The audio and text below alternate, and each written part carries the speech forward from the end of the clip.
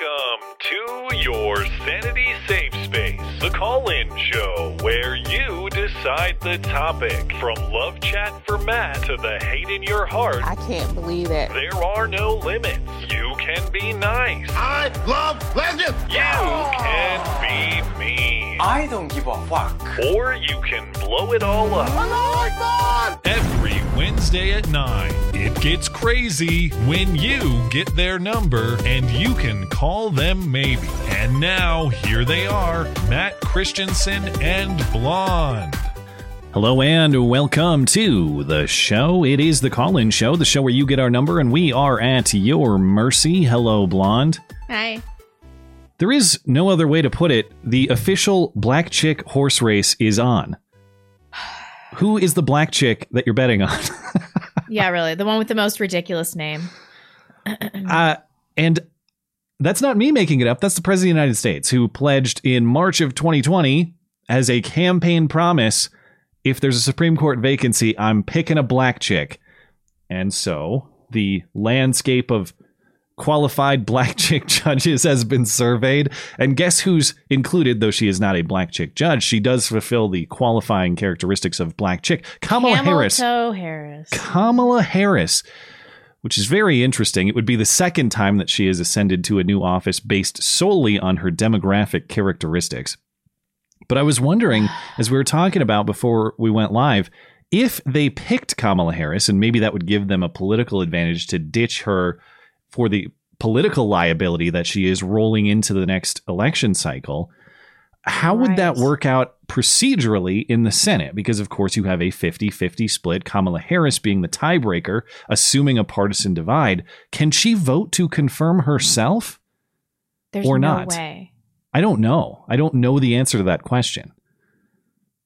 But maybe someone can enlighten me on that. But or maybe it will be someone entirely different. But yeah, I don't know that ever in the history of Supreme Court nominations and confirmations we have ever had it declared, I am picking someone of this specific demographic. And you got to wonder, how does it feel to be on that list? Oh, I made the black chick list because I'm a black chick. Tell me, Kenji. Great. Anyway, if you missed today's news, obviously I'm burying the lead a little bit. Justice Breyer is retiring. So start the wheels in motion to see who Biden will nominate and who will be potentially confirmed or who the fight will be over. And the other angle on this is, do you roll out a right-wing Christine Blasey Ford immediately or something of that effect to say, yeah, this bitch raped me 100%? Are we gonna make a revenge rape accusation? I'm just too tired for that, but we probably should. Fair's fair. I'm surprised. This is the part where you're supposed to be all about it, and I'm supposed to go, well, on principle, that would be wrong to do. We're not. No, we're failing in our roles it's because here. I've progressed from anger to apathy, and you've progressed from fairness to anger. It's just That's the probably natural true. progression of how we're moving along. I just don't give a shit anymore. Well, Whatever. bring out the false rape accusation. Bring out the kid to say that lady touched me when I was 5. All right, you got to go all in. Fair is fair. Desmond. They set the term. Someone steal Desmond from his mom and put him to better use by smearing whoever Joe Biden's Supreme Court nominee is. Got it all figured out.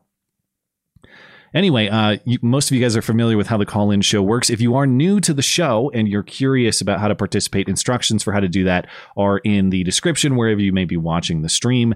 If you'd like to participate, but you can't do it live or you're having trouble getting in live, you can always send us an email question as well. The one and only place to do that is the contact page of the website. That's mattchristiansenmedia.com/contact. Look for the call-in show question form.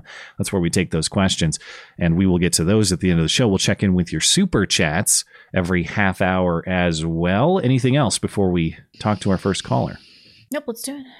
All right, Gannon is up first. Gannon, are you there? Yeah, g'day, Matt. Hello, sir. Hello, how you doing? We are all right. What's on your mind? All right. Just thought I'd call in to discuss a topic that's been mentioned on your show a bit lately. In fact, the last few weeks I've heard it come up, and that topic is the Catholic faith. So, full disclosure here from the start, I'm a practicing Catholic myself, but I'm really just hoping to hear your thoughts on a few things and briefly discuss a bit of a theory that I've got on man's relationship with his creator. Just thought I'd keep things, a little bit lighthearted, nothing too. Okay. Yeah. So I guess first up, Blonde, I've heard you describe yourself before as a pretty bad Catholic who has lapsed for many years and struggles with various institutional problems in the church, etc. So I fully get that. I can actually relate to a lot of that myself. Really, you're certainly not alone there. I've heard you describe yourself recently actually as barely Catholic, although I don't think that's quite true, because I understand you still go to mass once a week, etc. So that's good to see. Mm-hmm. But aren't we all barely Catholic, really? I mean, Not my SSPX friends. They have their shit together. You'll be there one day. Ugh. I know you've got some. I've heard the issues that you've got with it. I'm understanding of that, but I'm sure that something will be able to be resolved at some point. This thing's moving pretty quick at the moment. So I don't know. I pray for my husband's conversion every night. He's still resistant. So do I, actually. For my husband's conversion? Yes, I do. That is so weird, nice. Thank you. If I can get some that. people on board with that, then maybe we can move mountains here. But SSPX won't take me until he does. So. But would SSPX or any Latin mass for that matter be too heavy for you, do you think, anyway? Or no, I'd really like to come to the faith from that direction. Although my post Vatican II church is like none of the woke shit is being manifested there. So I'm totally fine. And I love the priests there and everything like that. So I'm totally fine with what I've got going on now. But once the priest leaves and a new priest comes in, if I hear any open borders nonsense, like I'll just start going to SSPX and then just not take any of the sacraments, I suppose. Yep. Yeah, fair enough. I went to a Latin mass last Sunday, actually. Yeah? A local one. I occasionally go to them, but I mean, they're really good, and the difference you see is a lot of young people there. Mm. It's a very different congregation. Like, it's really cool. You would love it. Yeah. But I struggle to follow what's going on. I should read the missal because I really don't speak Latin, obviously, and it's hard to know until you. Yeah, I think once you go a lot, you probably get used to it a lot more. It's hard when you're not used to it, I suppose, but it's good. It's definitely superior. You've got St. Thomas the Apostle Church there in Coeur d'Alene, is that right? Yeah, that's where I go. Yeah. Yep, that looks like a pretty old building, that one. Yeah, it's beautiful. Yeah, cool. Do you have like a devotion to a particular saint at all? No, and that is something that I kind of take issue with Catholicism. I don't pray to saints ever, and I wonder if maybe we're idolizing the wrong people, if it's a problem with the faith. But then my Orthodox friends, they pray to saints, don't they? And they pray to the Virgin Mary. I just never do that. You'd certainly find that in SSP 10. Yeah. They'd definitely have adoration of a lot of saints, I'd imagine. Well, they would. Yeah. So what brought you back? I know you were a lapsed Catholic for quite a while by the sounds of it. I was too, actually. I know you had a bit of a standard party background, previous life, I suppose. So what I mean, I've heard a lot of your shows, but these call-in shows, I've listened to them for a while. So I've got a bit of a lowdown on both of you, really. I'm just wondering, what was it that actually brought you back to the church?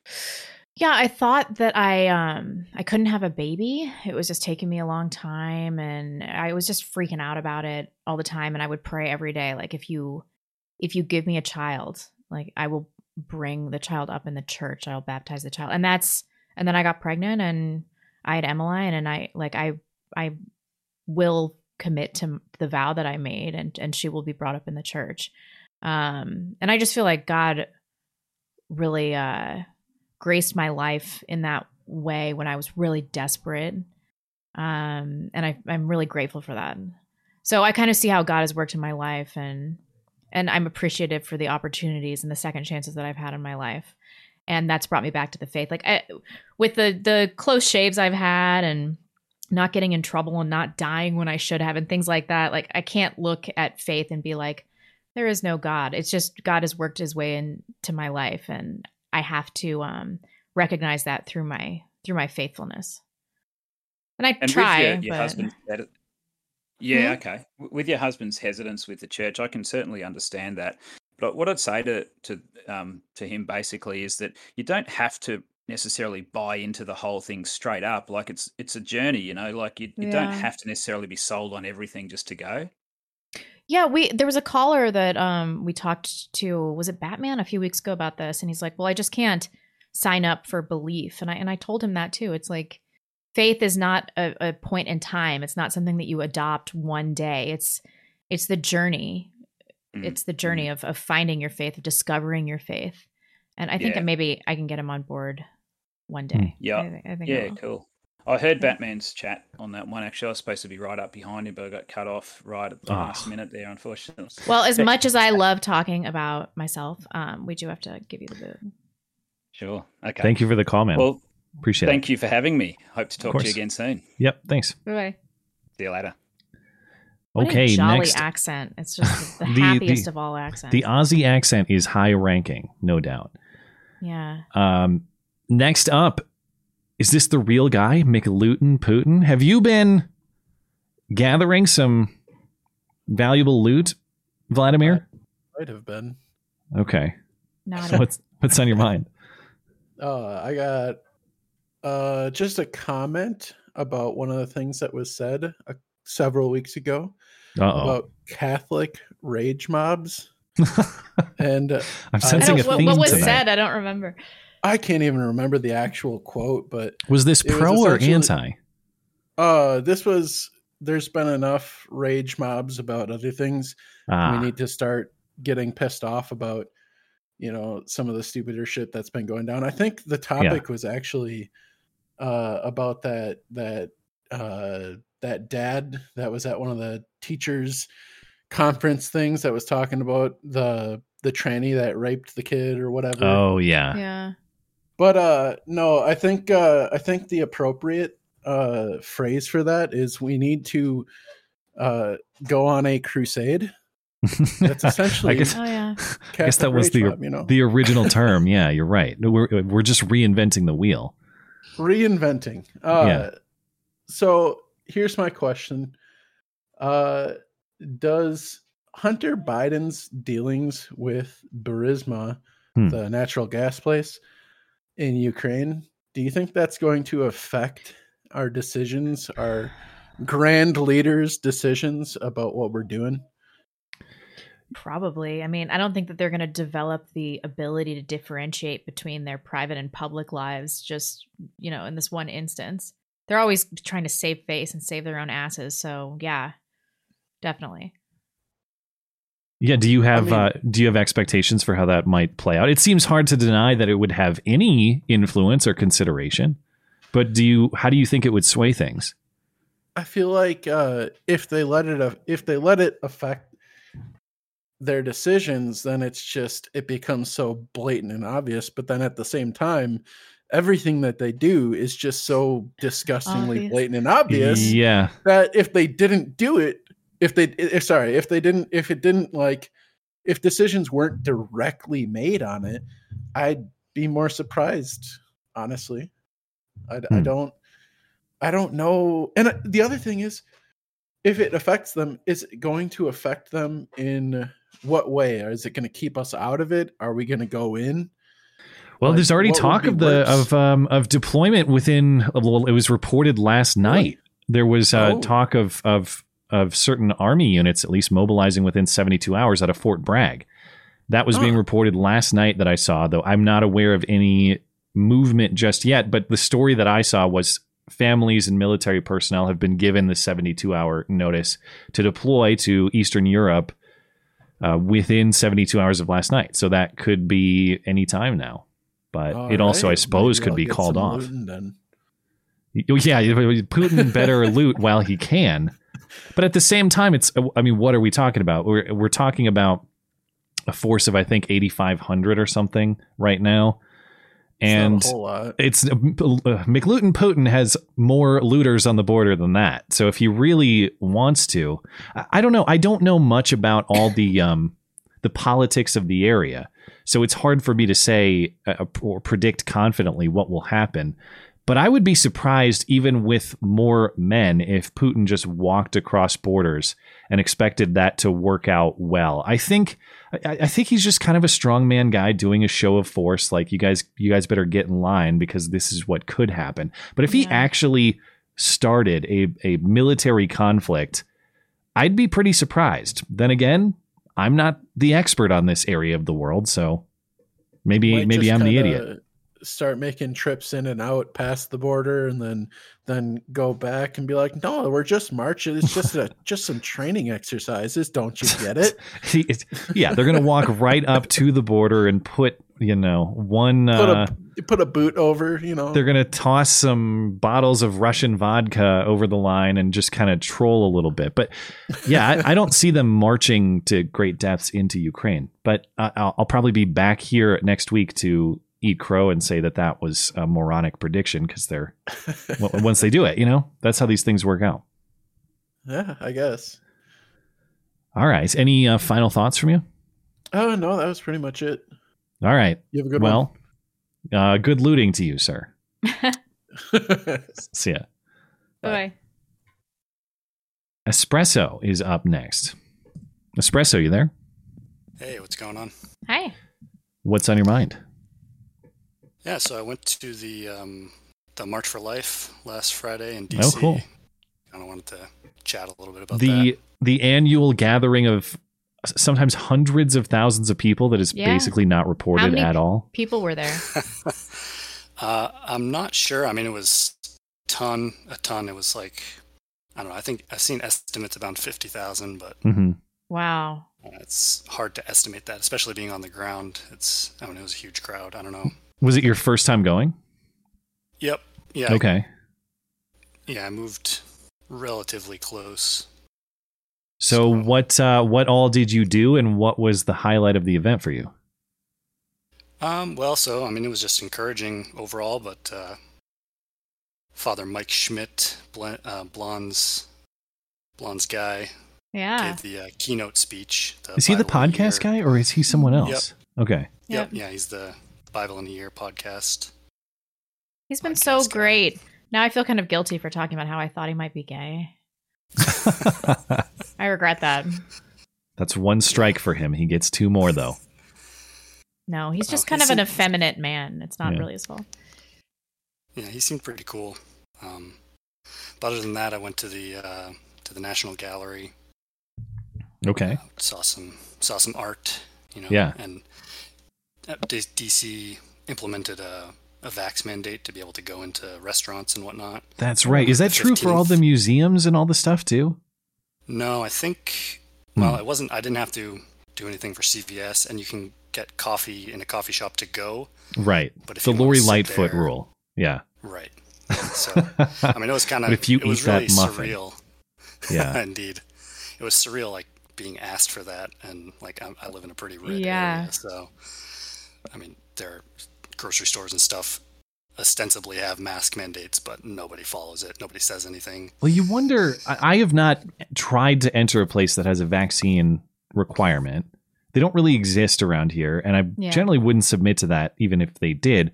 But I gotta think that the minimum wage 16-year-old at the front door of whatever establishment who's probably in charge. Shit. Yeah, I'd be tempted to make like a image on my phone or a PDF file that looks plausible but literally says fake and gay on it or something like that, and see if it passes. Yeah, I wonder. I just basically said I didn't have it when they asked, and they said, "Okay, well, you can't eat here," essentially. And I've heard a couple. Sorry, go ahead.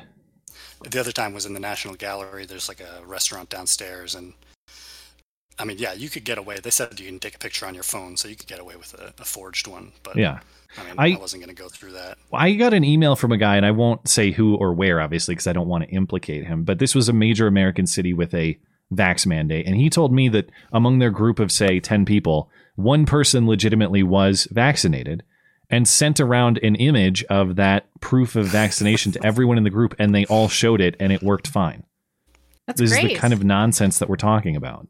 Clearly, there's not a lot of scrutiny on it. It's sort of like it's like walking into Costco and you show them your Costco card, but they never really look at it They do when you check out, but I just mean getting into the store. There's just somebody there like looking at it from afar and they glance and move on. It seems like that's all this is. Just someone seeing if there's a plausible image and then going on with it. That's it. Yeah. Yep. Yeah, and I mean, the irony when I was driving around the city, I saw a couple of these posters that were saying like restaurant workers demanding better wages plus tips. Mm-hmm. And I was just thinking, it's really funny that essentially you're kicking people out of restaurants at the same time. Yeah. I mean, it's obviously not the restaurant's idea, but they're enforcing it. So yeah, it's part of that. The enforcement structure is so frustrating because it's just everybody pointing a finger at the other person. Well, it's not me. It's that guy over there. Right. Take it up with him. But you're still part of that bullshit. And if you're part of that bullshit, you know, obviously there are other players besides you, but you are doing your part in that ridiculous machine, and it's got to stop. And it won't stop until people stop participating. Yeah, and I mean, I never experienced such fervent, like every time I would go in somewhere, I would just not wear the mask, and then pretty quickly they would ask me, "Oh, do you have a mask? Do you have a mask?" Like almost panicked. It was very strange. Yeah. And there's one like attendant when I was walking around the museum, I had my mask below my nose so I could breathe, and then there was just this one lady was asking me like 5 times to put it back. It was funny. Excuse me, sir. Oh my God. Yeah. Well, did you have any more thoughts about the march before we let you go? No, I mean, it was a ton of people, good energy. I mean, Cool. It's surprising how you can have 50,000 people and not have any violence or rioting. I mean, maybe it was something with the makeup of the crowd. I don't know. But Not a single Planned Parenthood was harmed. Is that what you're telling me? yeah, no Indians were there either.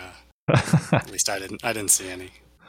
All right. Well, thank you for letting us know. Like I said, you'll see it covered in quote unquote conservative or right wing media. But if you look at any mainstream source of news, it is not mentioned anywhere. And that's on an annual basis, not just this year. Yep. Yeah. The only article I saw was saying that, Patriot Front was there and Of course they were. Terrible or something.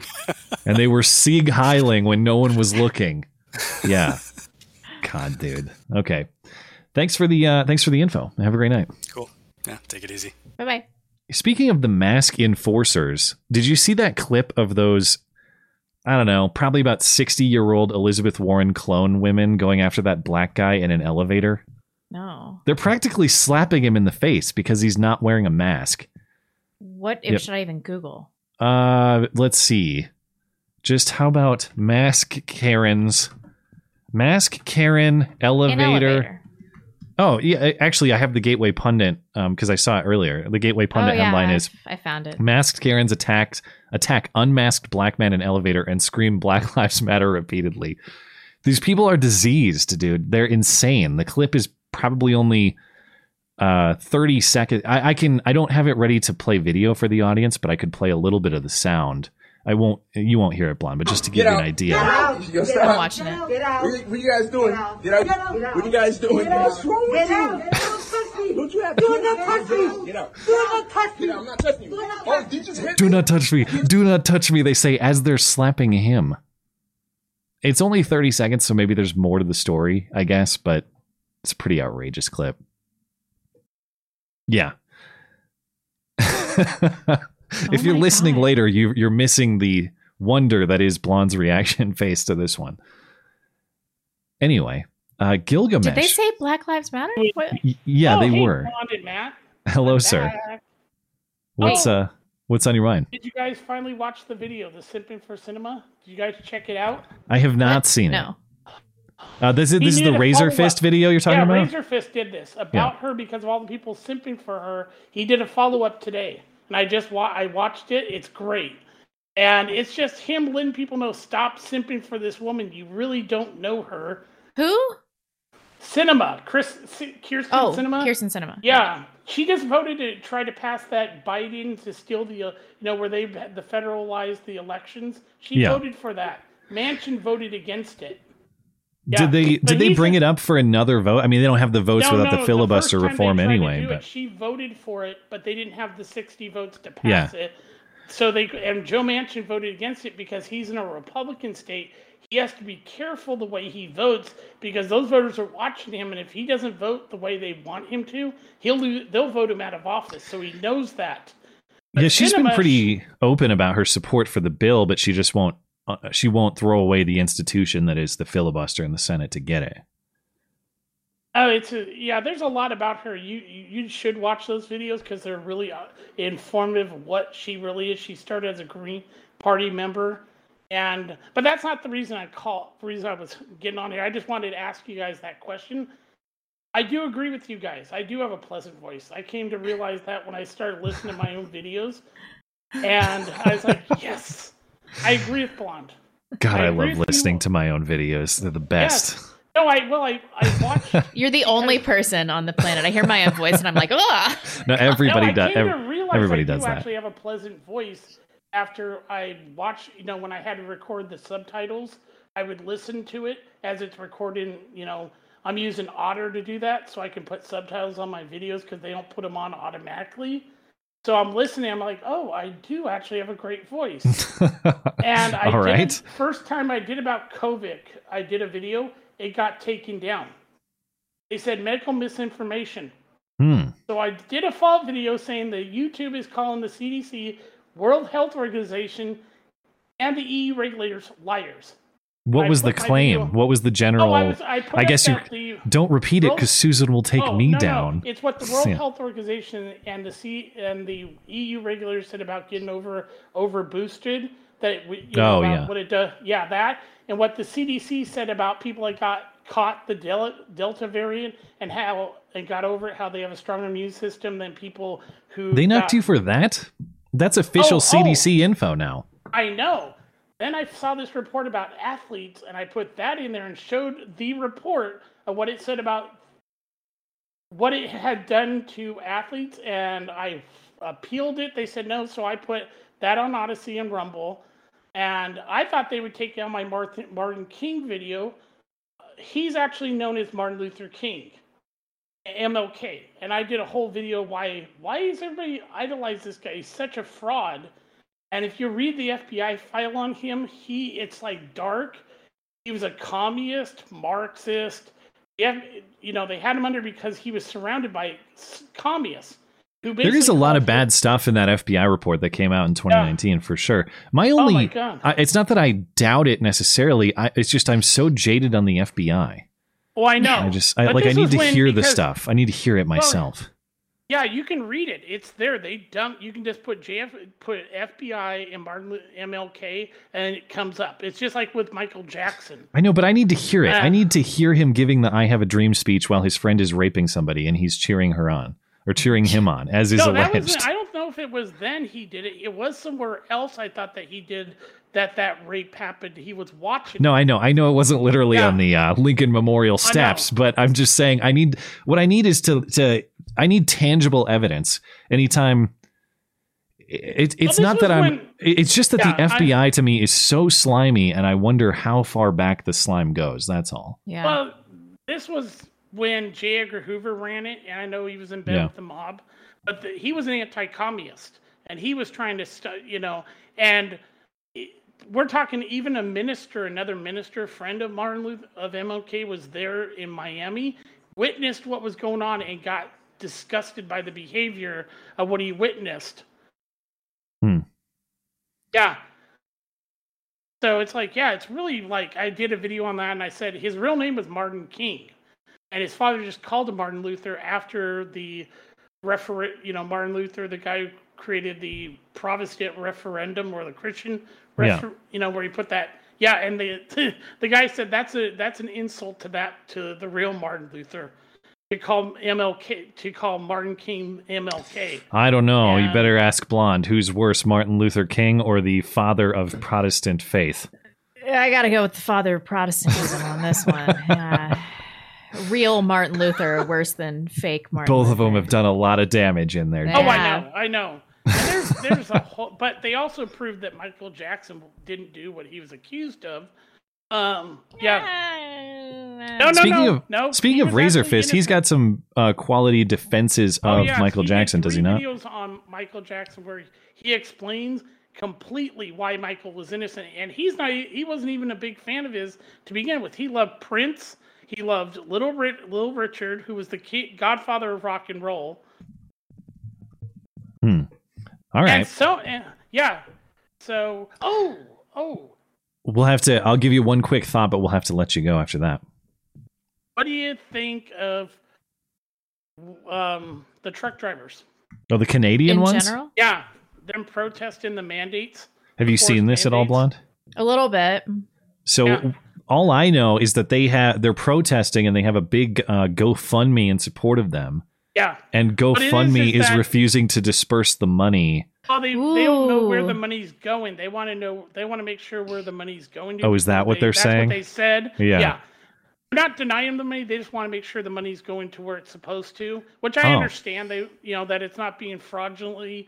Yeah, because nobody does fraudulent GoFundMes. They police those very thoroughly. Really. But the reason they're not protesting the vaccines, they're protesting the forced mandates. Because most of them are already vaccinated. They don't like the fact that people are being forced to get it. That's what they're protesting. Yeah. Well, Godspeed to them. Good for sticking up for themselves and their country.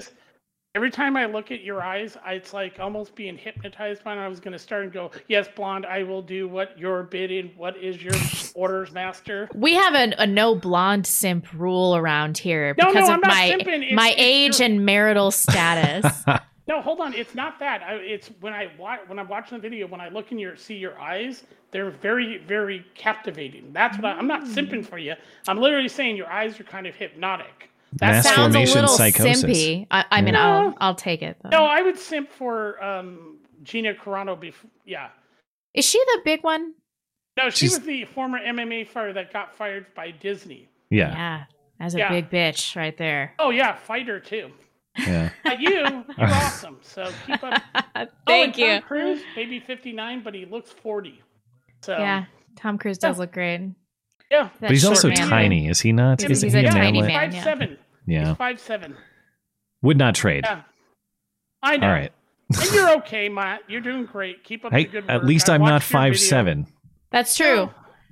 He's 5'2". Sorry, the 5'7" guys out there. So now I'm depressed. Well, Thank you for depressing me, Matt. All right. I wish I were 6'2". I can't. We're on. I can't claim that. So, Okay. You guys have a great night. All right. See you, man. Yeah. Talk to you later. All right. We are due for a break. Seriously? First half hour already gone.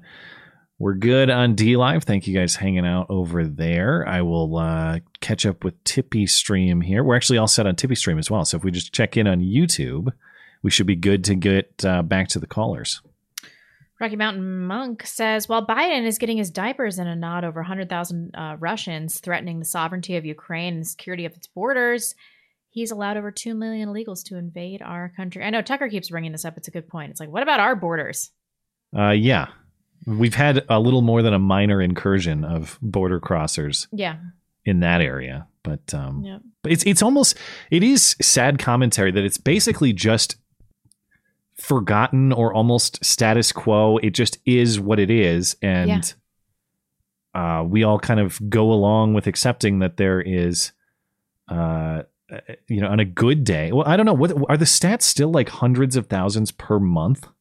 Yeah. Probably slower in the winter months, maybe. Also I don't know. Really, it's really amped up. But yeah, I think we're probably around 2 million. Yeah. Insane. Bill Biz, Matt, excellent Glock attack video. It's incredibly dystopian to hear multiple news accounts rarely mentioning the perpetrators. Yeah, thanks for checking it out. But yeah, it's of course a felon of color shot two as of yesterday. Two NYPD officers visiting the apartment that the mom called 911. They go visit the apartment to check in on the crazy son. Crazy son takes out a Glock and executes the two cops.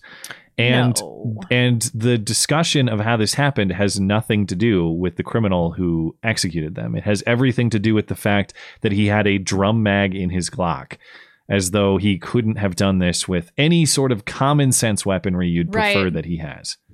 He just straight up ambushed them. He was in the back of the apartment. Yeah, or whatever. Yeah, exactly. Whatever he wants. He was in the back of the apartment. They're walking back there. He swings the door open and just glocks them down. But if it was done with, if only he had done it with a revolver instead. If only he had done it with a Glock with just a 10-round mag, everything would be different. Yeah, really. Holden Mulray, hi, Truth Seeker. Student debt erasure and tax on corporations are two wishes of the left. Corporations have employee debt assistance perks. Why not kill two birds and let them pay? Hint, conflation of education. I'm not sure I totally follow, but I wouldn't have a problem with your employer offering some sort of debt relief as an incentive, if that's what you're getting at. Or is he getting at something else? That seems to be what he's getting at. Yeah, I mean, that's fine. Just let them pay. That's a great perk for employers to attract workers if they want to do it. And certainly if someone was willing to do something like that for me when I was fresh out of college, that would be, even if the pay was lower, if there was a good chunk of my debt knocked out, it might be worthwhile to do. How much did you have in debt when you left? I think it was around something like $25,000, something in that neighborhood. Yeah. The plan that I worked out with my parents, and it ended up working out well, was 1/3, 1/3, 1/3, where my parents helped me with a third. Scholarships and grants were a third, and then I took on a third of it as debt. And speaking of paying off student debt, and I say this as someone who actually thinks I value the trade that I got. I think the experience that I got at school was worth the debt taken on. I don't know if that's true today, but I value it. And maybe that was an experience of a bygone era. Maybe it doesn't exist anymore. But point I'm making, when I got to the point 2 years ago now where I could clear that student debt, that was a huge moment of satisfaction for me. I remember that last payment. Yeah, exactly. Working hard through my last job and then building what I have through this and clearing that debt to my name was a huge achievement. And it was something that was important to me, too. I agreed to take on that debt. It's not somebody else's job out there to have their money stolen from them. This will make you depressed. When my dad went to medical school at UCLA, one of the finest medical schools in the entire country in the 70s, does that sound right? Yeah, he paid $750 a year. For tuition? Or everything? For tuition. Wow, $750. No scholarships. Nothing. That's just what it cost. Yeah. Well, if you stopped publicly subsidizing this as much as we do and sending everybody and their mom to college, that bubble would probably burst. It's not going to be $750, but costs would come down. People of average intelligence don't need to go to college. No, there's it's not even to me, it's not necessarily even an intelligence thing. It's like, it's a skill set thing too. Because I don't want to say it like guys who don't do that aren't intelligent. I'll put it this way. I have lots of friends who are great doing, say, plumbing work or doing HVAC work. And they have no interest in going and talking about Socrates for an hour and a half with a bunch of other people in class and the professor. I loved that. And I think that critical thinking is very important and should be taught and should be valued. That said, my friends who are very good in those fields, would they have benefited from it? Probably not. And in the same way, could I do plumbing, HVAC? I'm sure I could. But to me, this is sort of the sphere or the arena that I belong in. And I don't want to say that one is more valuable than the other. Both are valuable things for society to have. I need my plumbing fixed, and people need podcasts to listen to. But it doesn't mean that. Well, I'd rather have good plumbing than the podcast. I also would rather have to pick. Yeah, so we're soft-handed intellectuals. Is that what you're saying? There's a social and economic value for both. Yeah. And I don't want to.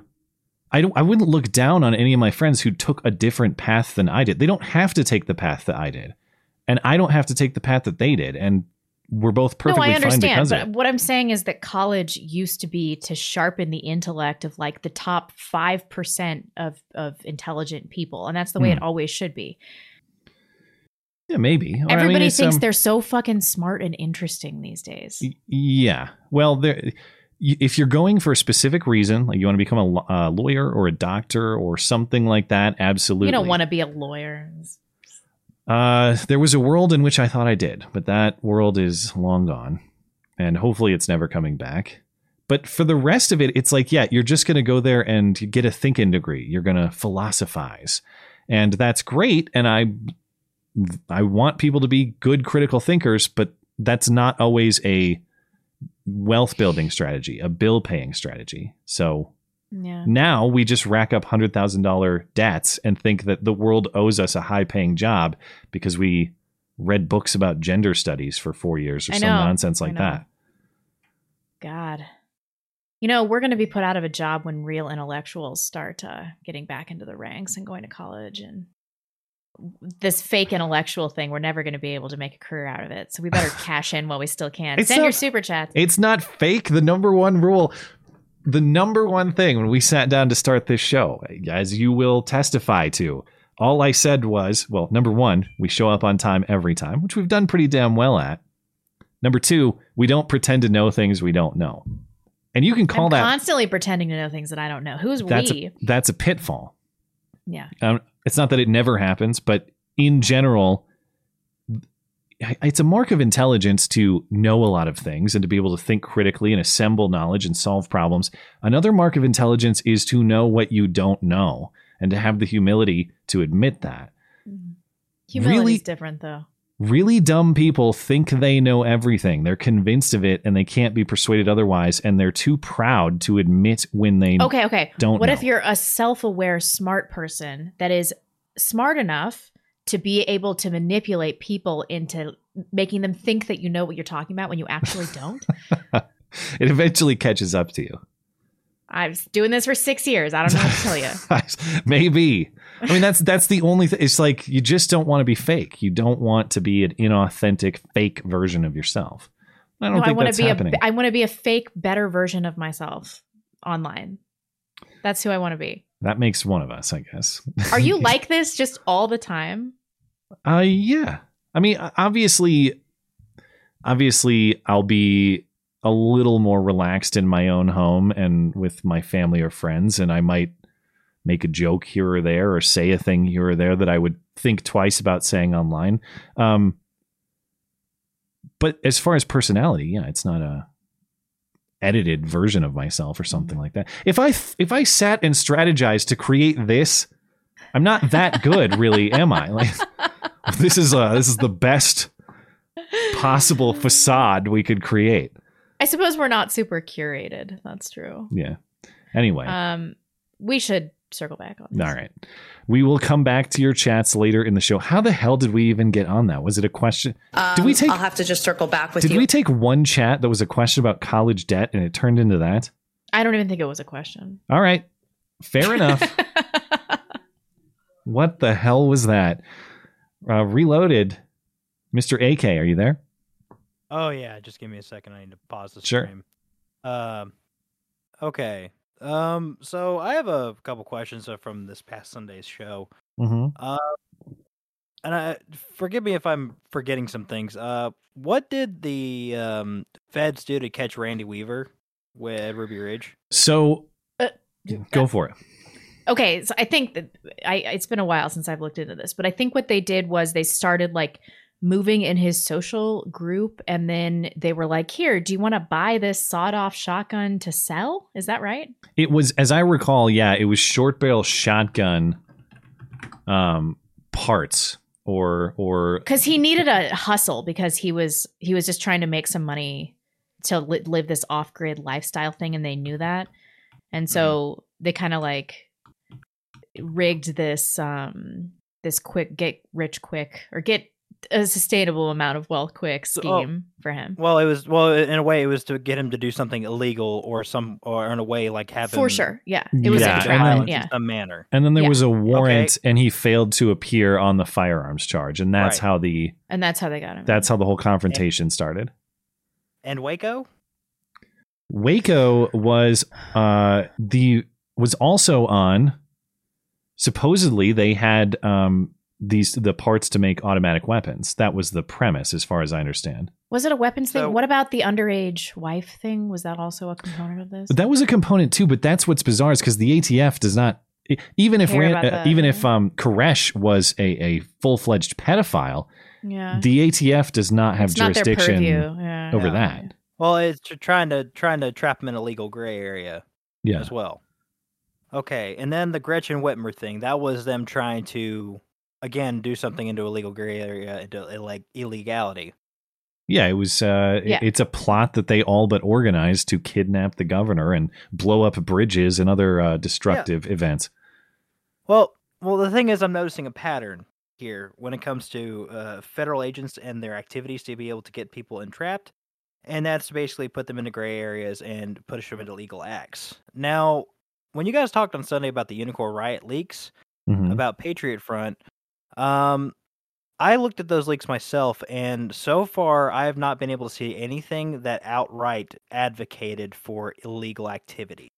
They seem to be very squeaky clean about that.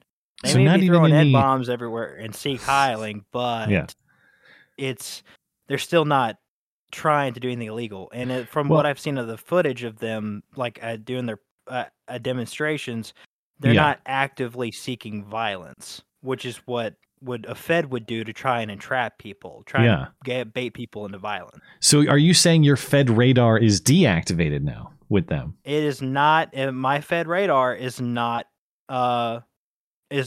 peaking because they're, again, for 30 years plus, the Feds get people by basically trying to get them to do illegal activities.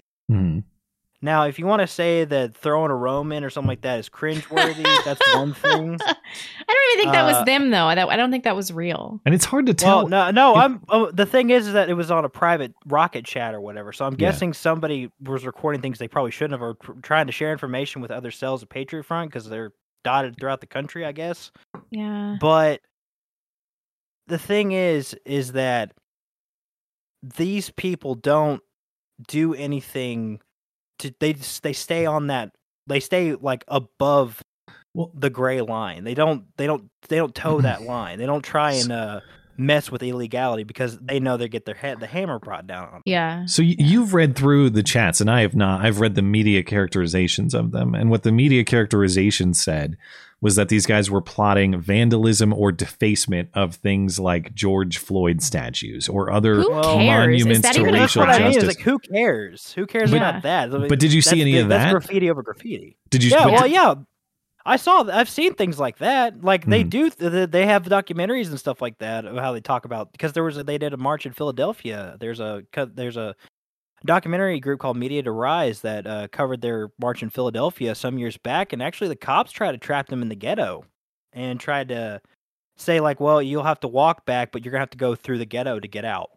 And so that's basically like painting a target on their back. And I remember this from, I think this was like 4 or 5 years ago or something like that. And like, I can't, like I said, my Fed radar hasn't been ticked off yet. And I feel worse about Groypers than I do about Patriot Front at this point. Because, well, let's see. Right now, Nick's going through some hot water from being subpoenaed through the January 6th Congress or conference or whatever. The thing is that he's had multiple different snafus over the past year. He's about to do AFPAC 3, I guess. And the thing is that, what was it? Yeah, last year, AFPAC 2, I guess he invited a BBC journalist called Louis Theroux to do a documentary. And he didn't tell anybody that was attending the AFPAC conference about who was going to attend, who was recording things. And Louis Theroux actually released a leak, I guess an advertisement for the documentary, and this is based in the UK, and it was basically a clip of Baked Alaska saying like, we should have more racism. So what? None of this is a crime. People want to be racist. Who cares? Well, it's not that it's a crime, but with Patriot Front, you had people infiltrating without their knowledge. Nick let a BBC documentarian walk through the door, an enemy like spy. I know. That intentionally like will paint them in a bad light. I don't want to default to just trusting Nick Fuentes, but I do want to default to just. I feel like if he did something like that, like he probably had a good reason to do it, right? Well, the thing is that if he wants to, if he is responsible not just for himself, but all the people that attended at AFPAC. They had people's faces, like pictures taken at AFPAC, and they had them checked. Nick himself said that they were making sure that there was no Antifa or anything infiltrating AFPAC because they said they had some sort of database to check behind. Well, what fucking database do you have to check behind? Do you know who's Antifa? I don't know. Even if true, I need to look into these claims. I'm unfamiliar with them wholly. This was done in an interview on the Kill stream, I think about a year ago, roughly. The Ethan Ralph's thing.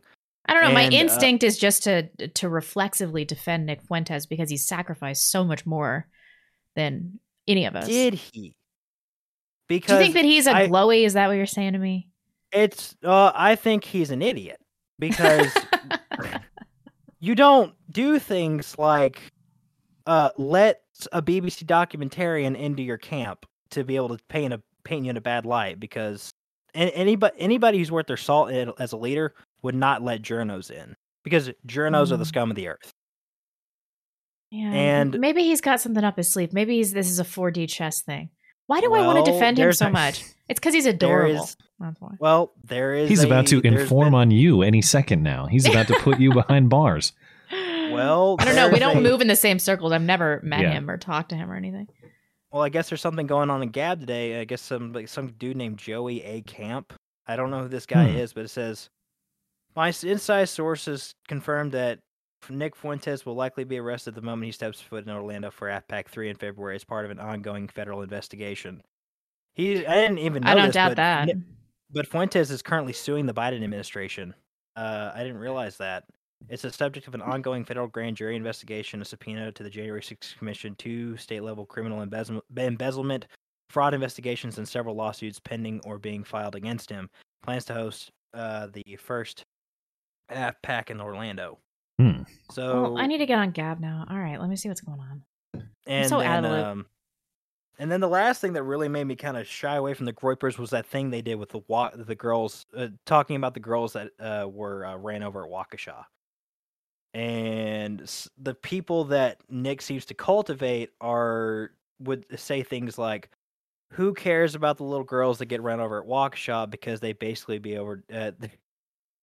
they would basically grow up to love that BBC, the other BBC. And they actually have the screenshots from Twitter to talk about it. And the same guy who said something like that actually was impersonating a Catholic man of faith named, I don't want to say his name. His name is Thomas. And he had a GoFundMe because they had just lost their infant daughter. She had gotten sick somehow. And he took his profile picture. The guy's name is at Broseph USA on Twitter. And it says, "My name is Thomas Blank and I live in blank. You bitches don't scare me in the slightest." So, and this guy apparently is like well known in Nick circles, and I don't know if that's the kind of people I would want to hang around me. I don't know. You're clearly more well versed in any of. I hadn't heard of any of this stuff. Do you, Skag? No, this is not in my area. If you want, I can DM you all the screenshots I have. I don't doubt you. I mean, a lot of this sounds like dickhead trolly Gen Z stuff. Well, like I said, these girls. It doesn't matter that these girls were run over in Waukesha because they would grow up to love people like Darren. What was his name? The driver, Brooks, Daryl Brooks. Yeah, the driver, Daryl Brooks. I was like, Daryl Lamont Shangan? It's close enough. No, Daryl Brooks. They would basically love to be with black men. So it didn't matter that those girls were ran over. It didn't matter that those old ladies got. Yeah, what about the grandmas? Yeah, they basically didn't give a shit.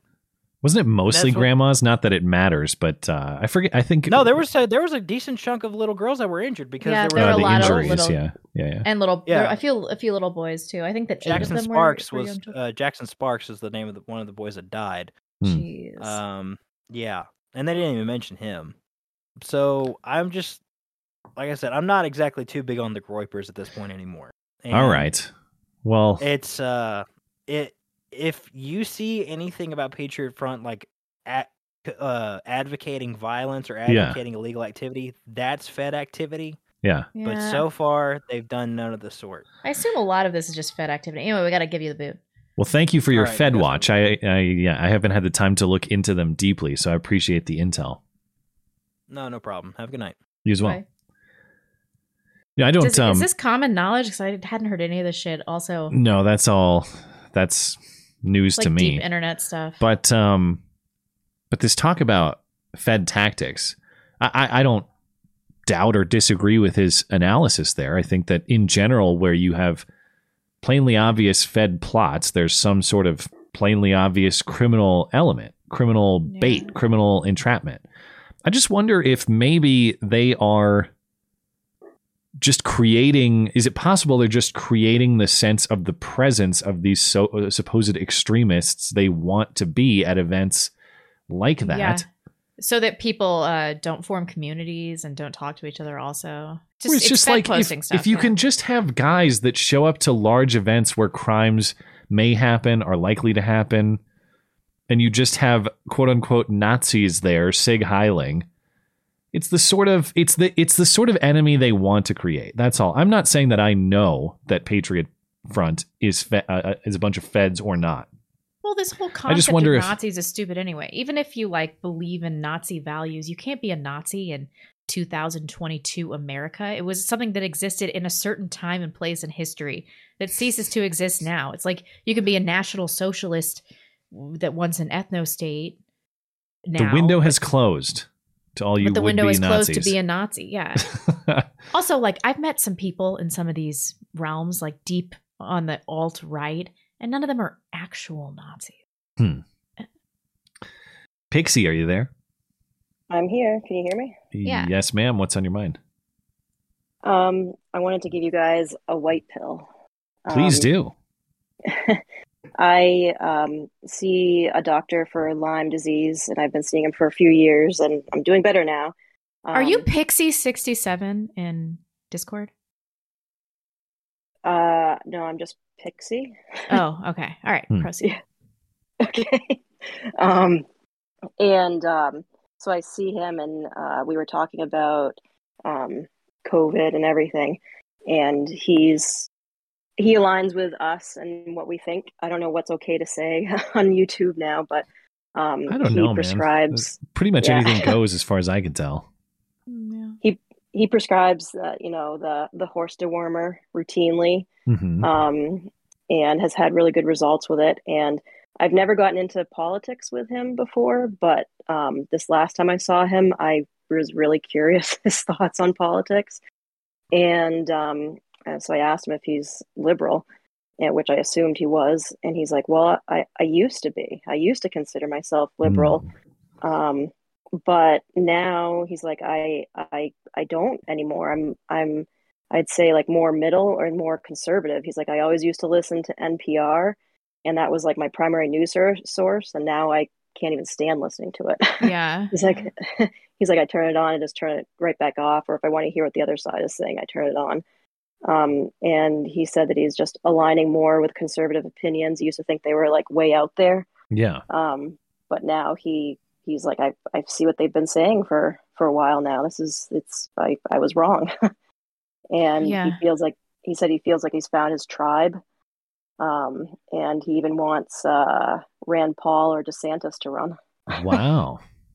And cool. He's like, and he said, I know a lot of other people, doctors and patients that are similar, came from a similar background, who are also moving in that direction too. Yeah. And a lot of people have these thoughts, and they are still afraid to express them publicly for good reason, because they stand to lose all sorts. They stand to lose their job. They stand to lose their friends. They stand to lose their families in many cases. And it's important to remember exactly what you're talking about, that when someone has a change of mind or a change of heart, they don't necessarily walk outside and scream it to everybody, but they sort of keep it private within their own heads, and they carry on. And it's important to remember exactly what you're talking about, because it does... It's tempting to think that we're isolated and everybody else out there is crazy, and there are crazies out there. There are plenty of them, way more than there should be. But there are people still changing their minds, and they need to be reached, and they need to be convinced. And I think that they need to be welcomed and greeted kindly when they decide that they were wrong before, and they come over to what I hope is more sensibility. So I'm glad that you shared that, because you don't hear that or see that very often, but it's happening, and I appreciate that. Yeah, it's definitely happening. And I know, like, in our state, another doctor I think I sent you the link, Matt. Another doctor had their license suspended for giving out misinformation. And so he has to be, and all these doctors have to be really, really careful. But, they are still doing it, and not, some of them aren't getting in trouble or anything, but yeah, they're doing it, and they're kind of moving to the right too. So, well, and you'd like to think you can trust the medical scientific judgment of your doctor, and maybe you could if there weren't all sorts of regulatory or other incentive or punishment based factors dangling over their heads. I listened to a clip of a doctor from California earlier. Was it today or yesterday? I can't remember. But he's talking about how in California, if you are deemed by the state licensure board, whatever that authority is, the people who grant those physician licenses to practice in California, if you're deemed by them to be too loose with your vaccine exemptions that you give out, you will have your license to practice revoked. Right. And he was talking about how that is much worse than a firing. And it makes sense. You get fired from your job. Okay, at least I can go to that other shop over there and try it. Yeah, and then you can't. You get your license revoked, and you've been trained for X amount of years to be a physician, and you have a huge mountain of debt to pay off, and all you know how to do to pay off that debt is be a physician. You're screwed. It's really that board's medical judgment, and they will enforce it. And God, yeah, it's the whole thing is just a mess. And that's one thing you got to consider too, because it's like we talk about conspiracies. A pushback on conspiracy theories is always, well, how many people would have to be in on it? And that's true. Generally, like, to achieve some sort of global conspiracy plot, you would have to have, I guess, a lot of people in on it, or you could have a select few power centers that dominate over very important fields like this. And really, you can kind of threaten people into that plot or get them to conform against their better judgment. And then all you have to do is propagandize stupid, unquestioning people, which is relatively easy. Yeah. So, man, well, I'm really glad to hear that. And I'm glad that he shared that information with you. Did he say what changed his mind? Was there a singular thing or a moment? No, he didn't say there was a moment. I think, like, doctors in the Lyme world have always been kind of weary of CDC, so they're already kind of primed to not really listen to what the CDC was saying. And then he doesn't like Mr. Science or Dr. Science himself. Fauci. And then and he's always been, what I like about him is that he's always been very independent thinking and always trying to learn more and pretty intellectually honest. So I think it's just he just doesn't go with the mainstream medical stuff in general. So well, that's good to hear. I appreciate the white pill. Thank you for sharing that. Yeah. And one more thing too, for everybody that's listening, if you want to find a doctor who does prescribe the thing for horses, call a compounding pharmacy and ask them who's prescribing it, and then get the doctor's names that way. And that's my doctor said that he's going through compounding pharmacies because that's where you can actually still get it versus the regular pharmacies, which are harder to get. And depending on the state, I know at least in my state, they'll give you the name of doctors if you call and ask for a specific medication and ask who's prescribing it. So you can kind of find a doctor in backwards way by calling the compounding pharmacies. Well, thank you for the info. Yeah. Yep. All right. Have a great night. Appreciate it. Okay. You too. Okay. We are due for another break, and I think we managed, 2 callers through that segment. So I'm committing to we have a shitload of questions from emails. Okay. So I'm committing to some efficiency here, but let's check in with our chats before we get to the last segment. Rocky Mountain Monk. I hope our military has purged all the unvaxxed from their ranks. We only want fully vaxxed and boosted troops to be sent to Ukraine to die needlessly in another illegal, immoral, and useless war. Well, that sounds downright sensible from the Joe Biden perspective, I think. Yeah. Pee Poo Poo Man. What would you prefer, Diamond or Silk for SCOTUS? I don't even, which one is which? Diamond doesn't Silk sort of take a back seat to Diamond? I haven't listened for a while. Sassy Black Chick A and Sassy Black Chick Remember B. we saw them in Cleveland back at the RNC 2016? And I remember being like, whoa, they're so famous. Yeah. What did they share the stage with Alex Jones? Were they at that event? I think so, yeah. Yeah, that man. Time we met flies. Milo and I was all worried, man. Yeah. Crazy. What happened to him? Did he disappear and die again? Remember he made that comeback and said he was like converting to straight again?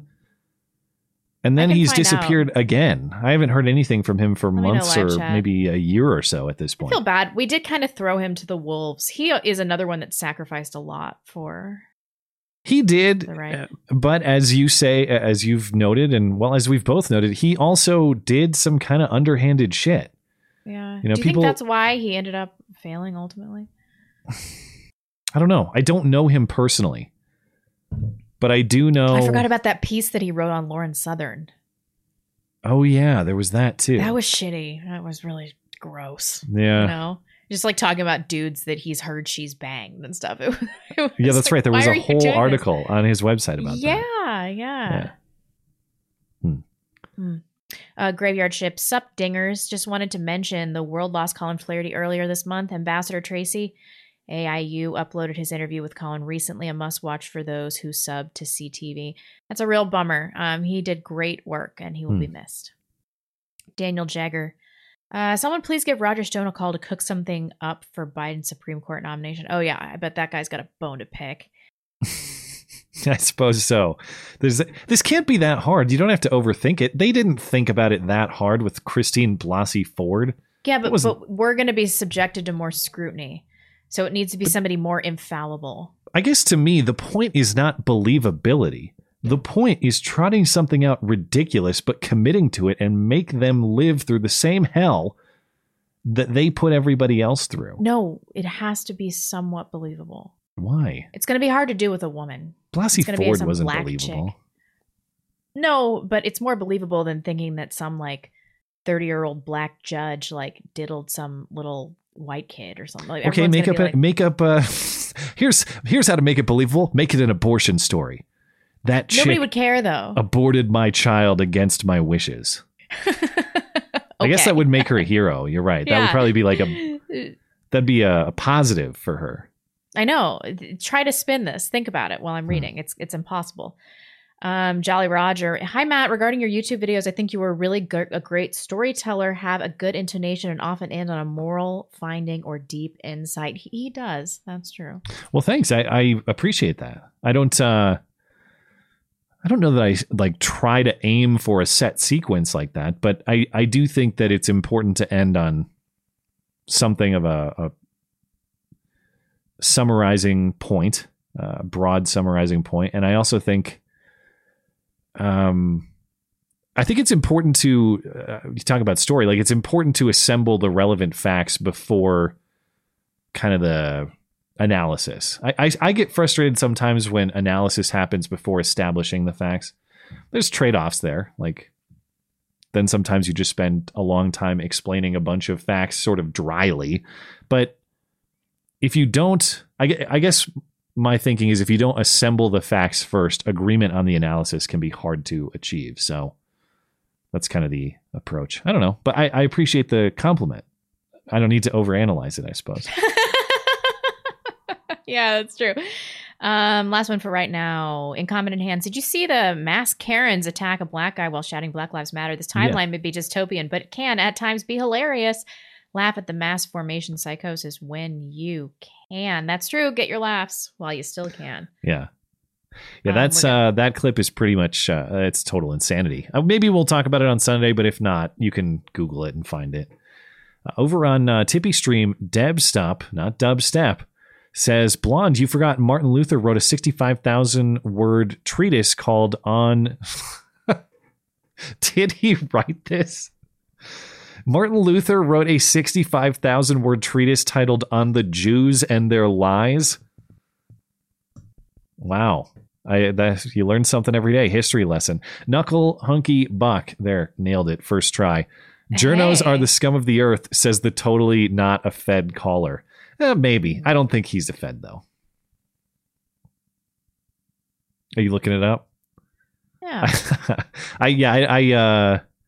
Well, I don't know. Anybody could be a Fed. As Blonde has said, would I know if I'm a Fed? Statistically, someone has to be. It could be me. It could be Blonde. It could be that caller.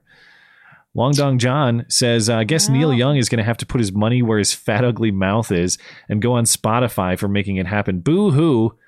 He got what he fucking deserved. Deplatformed those who deplatform those who deplatform you. Yeah, if people didn't see, Neil Young gave Spotify an ultimatum: boot Joe Rogan or you lose me and my music. And Spotify said, okay, you're gone. I guess today they booted his music off of Spotify.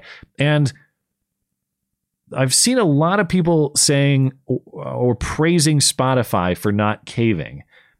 And I'm not saying that's way off base or totally undeserved, but yeah, you've got to remember, Spotify has dumped something to the tune of $100 million into Joe Rogan's podcast.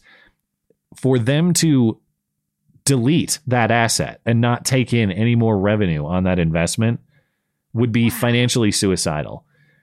And maybe they deserve credit for committing to Joe Rogan in the first place, because of course he's going to have a wide variety of people saying a wide variety of things. That's true. Yeah. So they agreed to take on the risk, and I can give them credit for that and sticking to it. But at the end of the day, I guess take down a bunch of his content, though. Why did we ever get clarity on that? Because they said they deleted, like, certain episodes were missing, but then Spotify said they were just slow to load in or something like that. I don't know. We all forgot about the story. Yeah, maybe there are some still missing. Maybe some aren't. I guess what I can say is I'll give them credit for the risk they took on in the first place. However, when you're $100 million deep into something, you're not deleting that.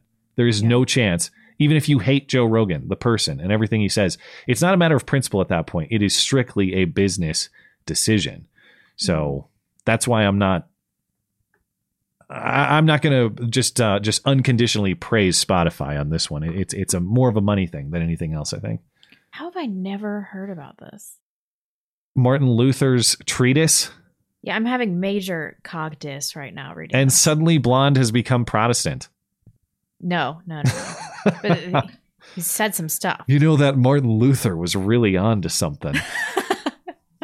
Well, even a blind squirrel finds a nut every once in a while. So. Keelan. Are you there? Keelan. Hi. How do I pronounce the name? I'm sorry if I mispronounced it. It's Kaylin. Kaylin. Okay. Well, thank you for calling. Yeah, no, thanks for, I guess, doing a call-in show. Sure. What's on your mind?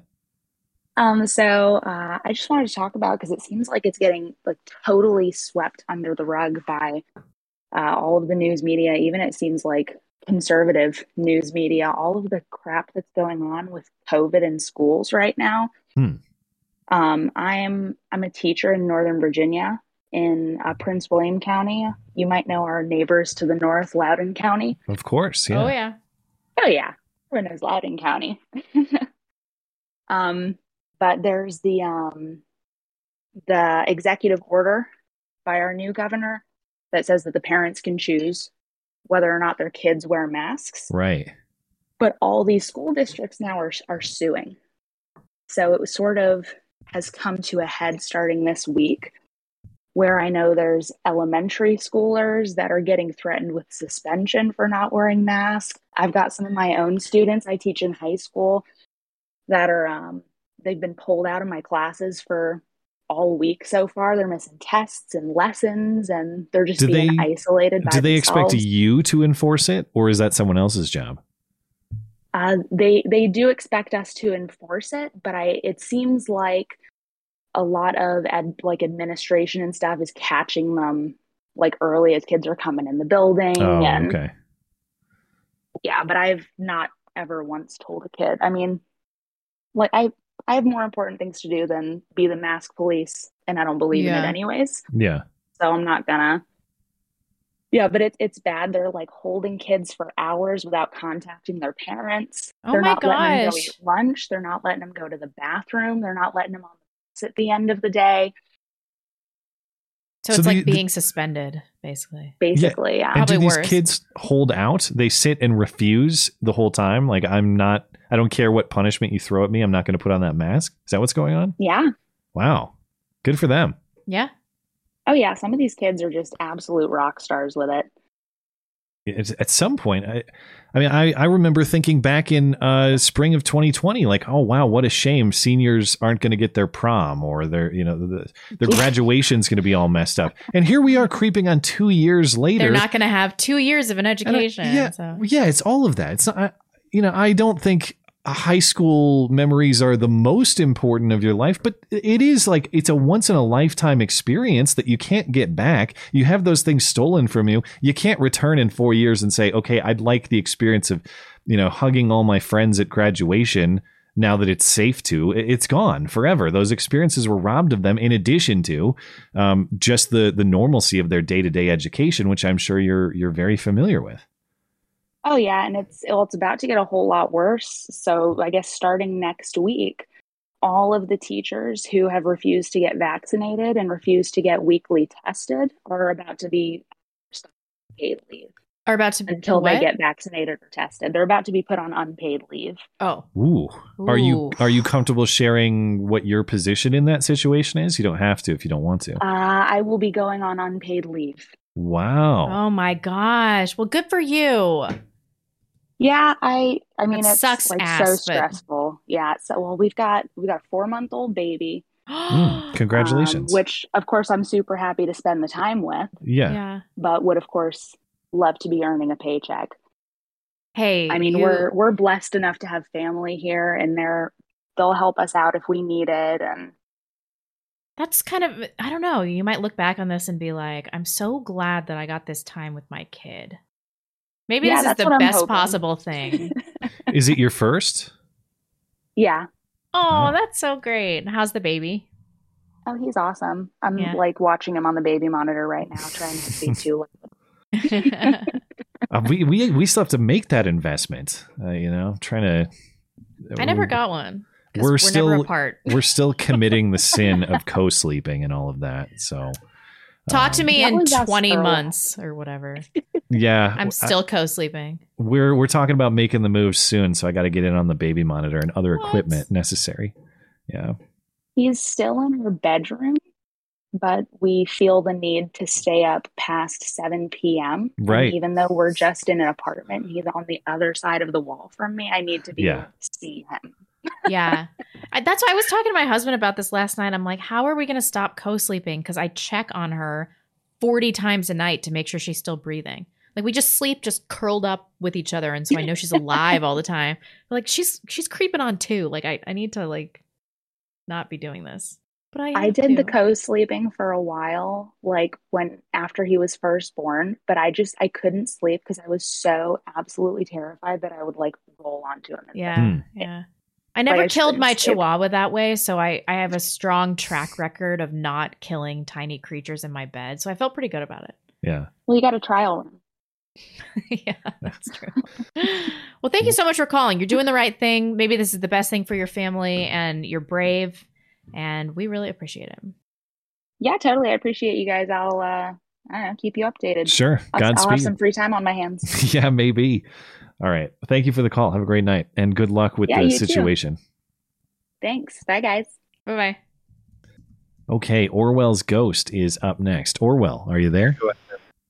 Yes, I am. What's on your mind, sir? Oh, nothing. We had to wait a while, but my wife is expecting. So congratulations. Wow. Yay. Yeah. The army begins. Oh my gosh, that's so great. Is that what you're planning to build, are you? Do you have a set number in mind? No. I mean, we'll be happy. We'll be happy with one healthy one. She had 3 siblings. I had 2.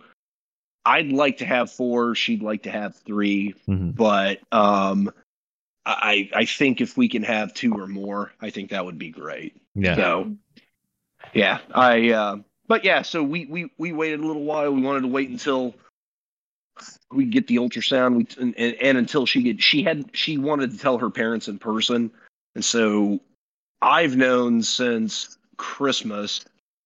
And she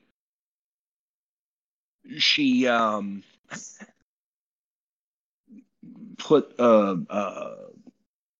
a pregnancy test in my stocking, and I started. That's pretty cool. Yeah, I started handing out presents to my parents and my aunt and my uncle, and because we had Christmas with my family this year, and she turned around, she said, "Hey, I want some chocolate." She's a big chocolate aficionado, so I was like, "Okay." She said, "Go into the stocking." So I went into the stocking, and I dumped it out, and I looked at it, and I was sort of like, what does this mean? You wouldn't have put a pregnancy test in here if it wasn't positive, but the line was kind of faded across, and I was like, guys cannot read pregnancy. Yeah. Well, and she was like, I can't believe you didn't notice. She's like, I haven't been drinking alcohol the past week. She and I said, oh yeah. I was like, well, I didn't notice. She's like, well, you reached in and you grabbed some. You didn't notice I was drinking non-alcoholic wine, and I remember that night. Hell, I think it might have been a call-in show. I reached down, I grabbed this bottle. I was out of beer, and I reached down and I looked at this bottle, and it said non-alcoholic. I was, fuck is this shit? And I put it back in. And that didn't tip you off. Wow. Yeah, I walked down to the convenience store down the street and bought some beer. I didn't even think one thing about it. That is so dumb. How did you not figure it out from that? Well, was this in a holiday context? Is that? This was like a week before Christmas. Because sometimes that's so suspicious. Random alcohol, or in this case, non-alcohol. But just, how at the holidays, a lot of weird food aggregates. Yeah. I could see overlooking that.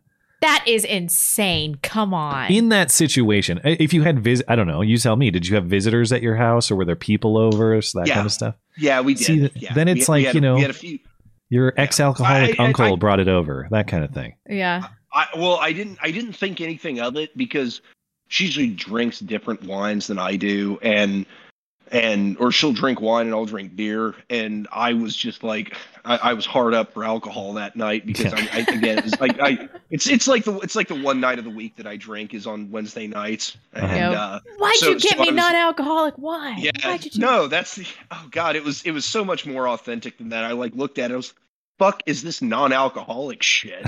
I put it back. I put it down and just walked down. There's a little convenience store down the street, but anyhow, women are so obvious. Skag's wife texted me when she was pregnant, and she was like, "What kind of prenatal vitamin do you take?" And I was like, "Bitch, are you pregnant?" And she's like, "No, I'm just trying to prepare for pregnancy." And then I had to wait a few months so that they could tell me that they're having a baby, and then they told me. I was mad about that, because it's like, we didn't want to tell anybody before it was certain, and we didn't fight over it, but I was like, you cannot text her that, and she's gonna know. And then to be fair, people do start prenatals before they get pregnant. Yeah. Well, the problem too is then you might Lauren Southern me, and I say that as someone who did that, someone who might accidentally leak the. Sometimes that was our worst show moment in show history. It was pretty bad. Like, I had to delete that, and I had to apologize to Lauren. I didn't know it was in public info. For those of you that don't know, I had secret information of Lauren Southern being pregnant like 3 years ago, and she wasn't that pregnant.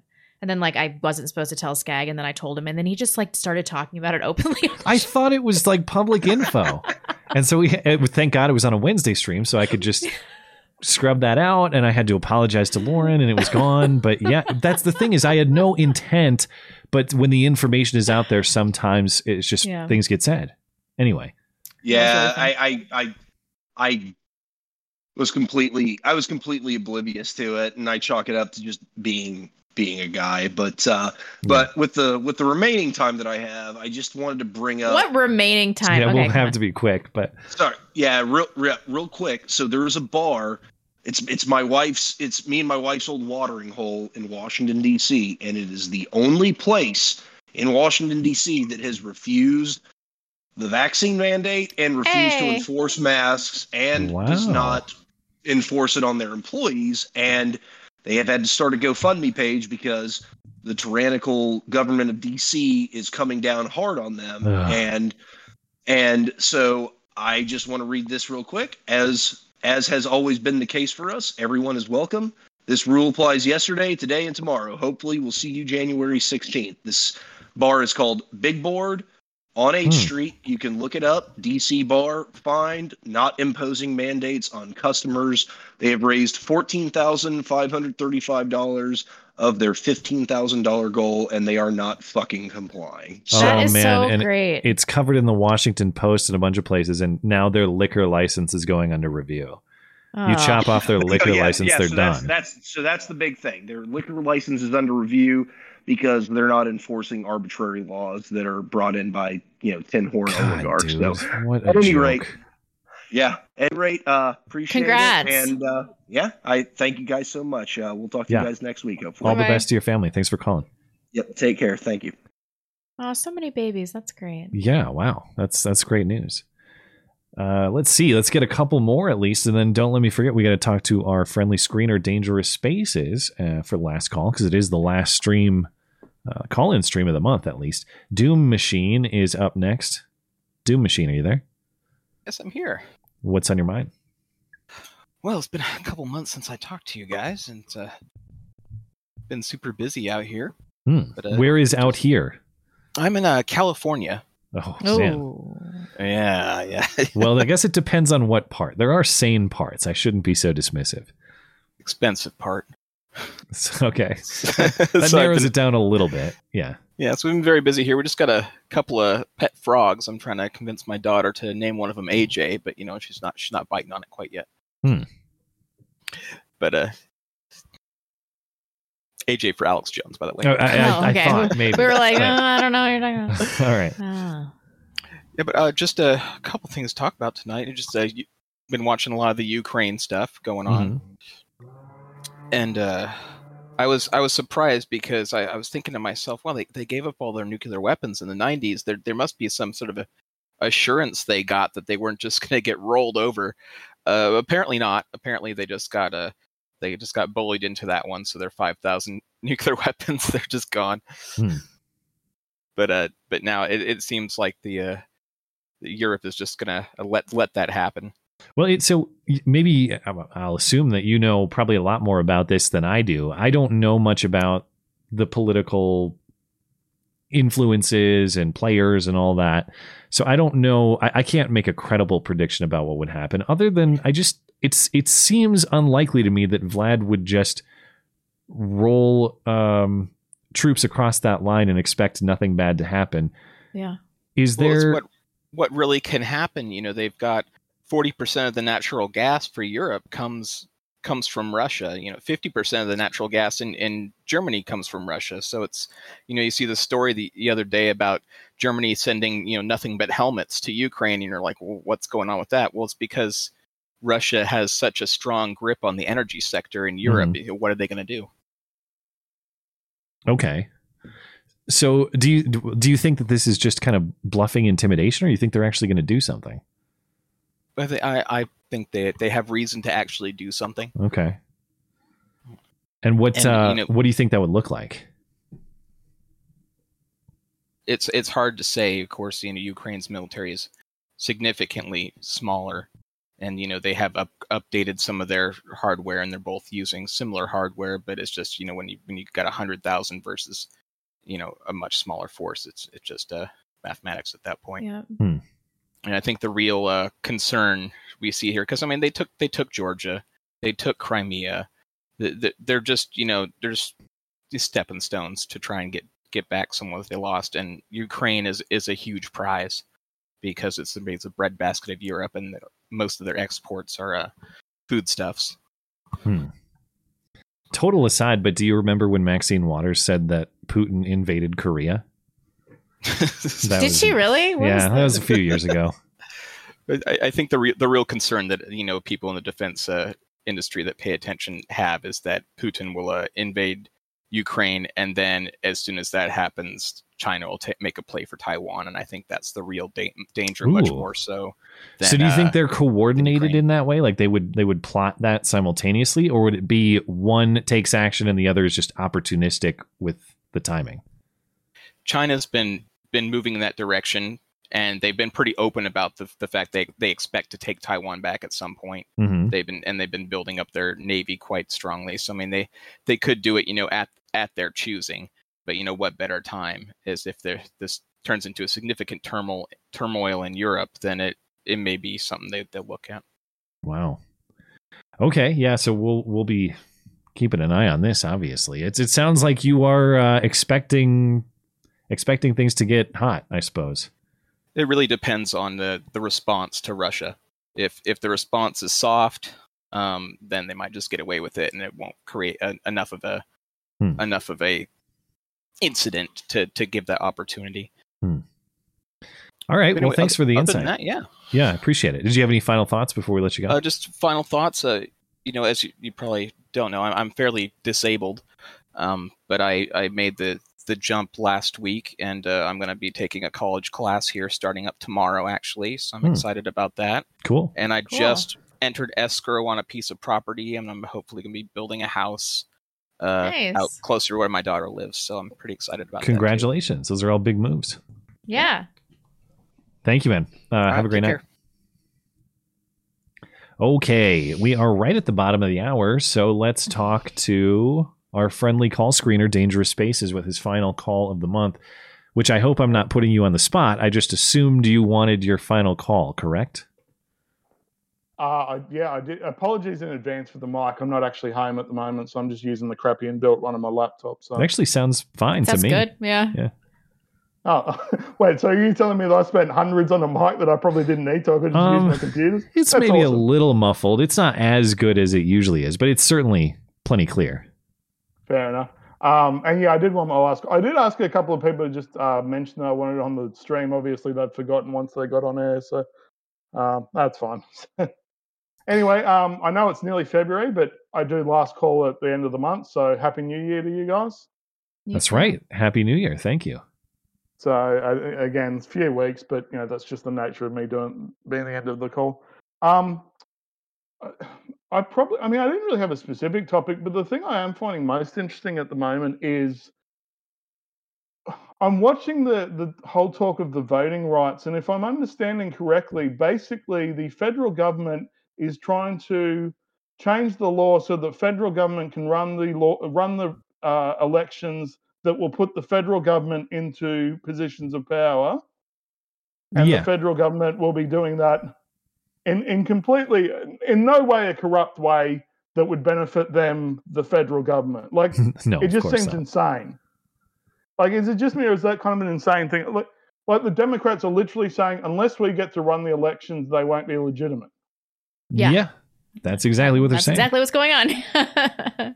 Accurate. Yeah. And people, it's not sold that way. So I guess maybe it's not exactly what they're saying verbatim. You sort of have to read between the lines to reach that conclusion, I suppose. But I won't say what they're saying. I don't mean saying, but basically what the implication is of what they're actually trying to do. Yeah, and they're selling it to the population as well. Your state, if you live in one of these kooky places that is prioritizing so-called election integrity or election security, they're going to, I don't know if they would say ban you from voting. They're going to make it so you can't eat a sandwich, and they're going to get rid of drop boxes, and they're going to make it harder for you to vote.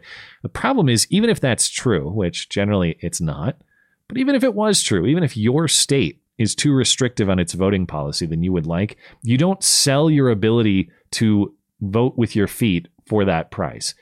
That is to say, you want that decision-making decentralized so that if your state screws up, you still have greener pastures over there. Once you sell that decision-making to the central authority in D.C., guess what? The fuck-uppery is unescapable. You can't leave these people. And I wish...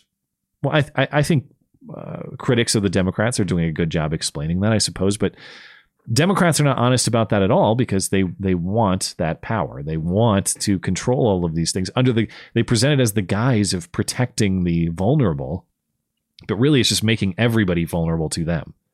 Yeah. I mean, and the thing that really blows my mind is they're trying to stop, black people and Hispanic. They're trying to, they're saying the Republicans are doing this.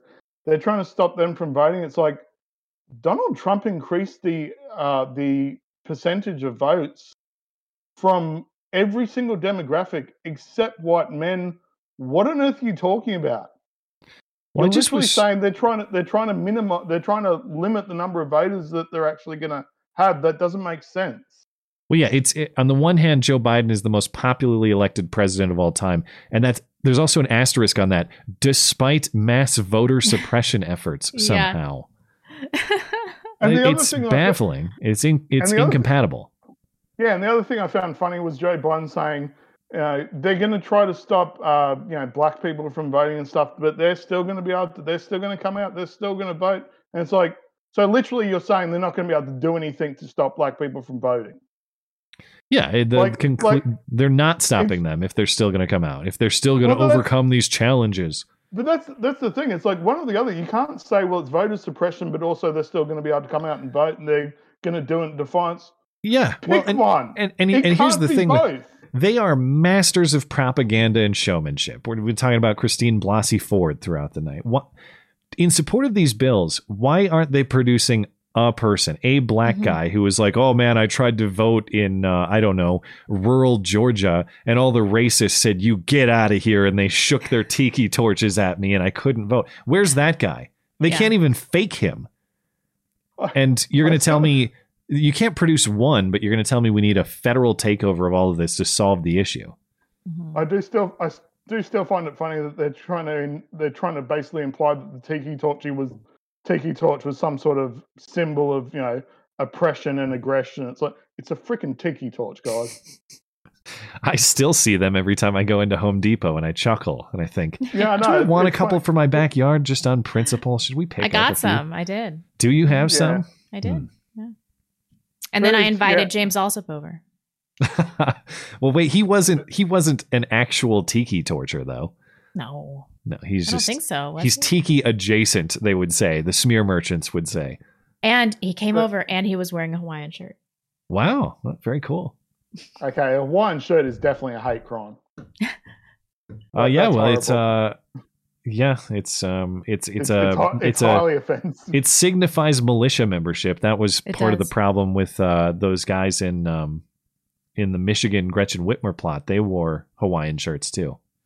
Yeah. That's how you know that they're bad guys. Yeah, but the voting thing as well, and I know we've talked about this, so I probably don't want to focus on it too much, but the voting thing also further illustrates the sort of racism of the Democrats of black people can't get an ID. Like, Georgia was one when they were complaining about Georgia laws. I looked it up. I'm like, Georgia, free state ID. Okay, so it literally costs them nothing. Yeah. So you're suggesting they can't make it to a place to get something for free. Like, how racist do you have to be? If it was prohibitively expensive, okay, fair enough. But it's free. It's literally free. What are you talking about? It's so they can't figure out how to use computers. I think that was for vaccines, but still, it still applies. That was Joe Biden who said something like that. And the greatest TikTok of all time was that black guy pretending to be an ape trying to figure out how to find the vaccines. Listening to Joe Biden. That guy is the champion of TikTok. He'll never be topped. Yeah.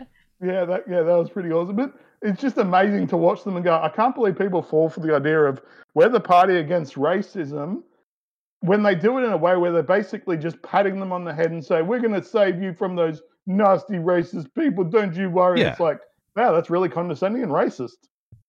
Their whole perspective is that they will be the champion babysitters for all the country's minorities. That's their entire selling point. Yeah, it's so frustrating to watch them literally say, we will do it for you because you can't do it yourself, and somehow people interpret that as not racist. Yeah. It's amazing to watch. It's dead for now, at least. That's going nowhere for the time being. So we shall see. Now they'll have to shift their focus to how to get a not racist black chick judge on the Supreme Court. That's the new objective. I'm disappointed we're not getting corn pop on the Supreme Court. Yeah, maybe. All right, man. Anything else before we let you go? No, I think that's it. I do. You know what? Actually, no, I'll take that back. Quickly, in regards to the, it's got to be a black woman. Yeah, you put in someone for the vice president just because, you had to get a black person and a woman. Look how that turned out. Oh, that's what Tomi Lahren said, and she's getting wrecked. What did she say? I saw it on Twitter. She literally just said that. She said, "Yeah, you're putting a woman as a Supreme Court just because they're black and a woman. Look how that turned out for Kamala Harris." And everyone's saying, "Well, that's racist." It's like, no, it's not right. It's the opposite. Yeah, she's an incompetent woman, and she's black. And she was selected solely on the basis of those characteristics, and she's bad at her job, and nobody likes her. I know. Yeah. It's like, I don't know what to tell you. You people raging about this don't even like Kamala Harris yourself. What are you talking about? But yeah, Tomi Lahren is once again, Fox has to fire her because she's racist. That was all the Twitter rage a couple hours ago. But that was the thing. I can't remember what it was in regards to, but there was some tweet about this is the first person that's it was a completely different topic, but this person was the first black woman to go into whatever the position was, and it's like, okay, so you put the characteristics, but you don't even say their name. Like that, like that's not even important. You know, we don't even need to know their name. Just they're a black lady, so that's good enough. Yeah. It's like, seriously, how degrading and dehumanizing is that? You can't even name them. Well, that's all they are. Is the box checked? That's all that really matters to these people. The showmanship. Yeah. Which all is right. ironic again. Yeah, ironic again, coming from the party that rages against tokenism. So supposedly, but that is their entire operating strategy. All right, man. Thank you for the call, and thank you for your hard work as always. No worries. So Appreciate happy New Year again, and hope this is a really good year for you and the families. So. Well, thank you. You as well. So anyway, talk to you soon. See ya. Okay, that'll do it on calls tonight. Appreciate all the callers' patience. And if you are wanting to participate, but you're having trouble getting in live or you can't do it live, of course, you can send us an email question. The one and only place to do that is the contact page of the website. That's mattchristiansmedia.com/contact. Look for the call-in show question form, and we will take those at the end of each week's stream, as we will right now. Jay says, should conservatives make their own case for anti-consumerism? We've hitched our wagon to the idea of free enterprise for so long, but neglected the true principle that each purchase involves individual responsibility. I think there's a lot to be gained as a movement and a nation by promoting a more ethical and conscious consumption rather than raising yet another generation to fill the void in their lives with manufactured goods. Yeah, I think that's a really good insight into the nature of materialism and consumerism, and it really is a fault of this country. Cutthroat capitalism has moral pitfalls. It just does. It's baked into the cake.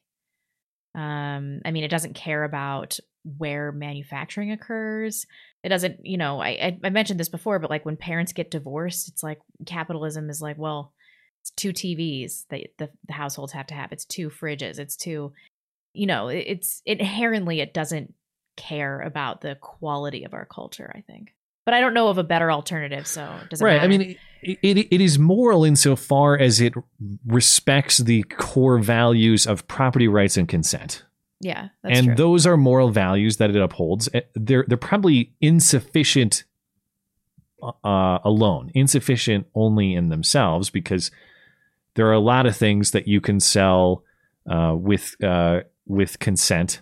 That may not be moral treatment to yourself to sell, say selling your body, for example. You're not necessarily violating someone else's rights, but you're violating your own moral purpose. So there are moral implications there.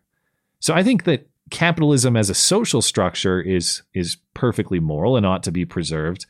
But it really comes down to what he's talking about, which is your moral treatment of yourself and deciding when and how to engage in those transactions. So, for example, maybe capitalism doesn't care where a production plant is placed, like you mentioned. But consumers can and should care about that sort of thing. If there's all sorts of pollution flooding the waterway or something like that.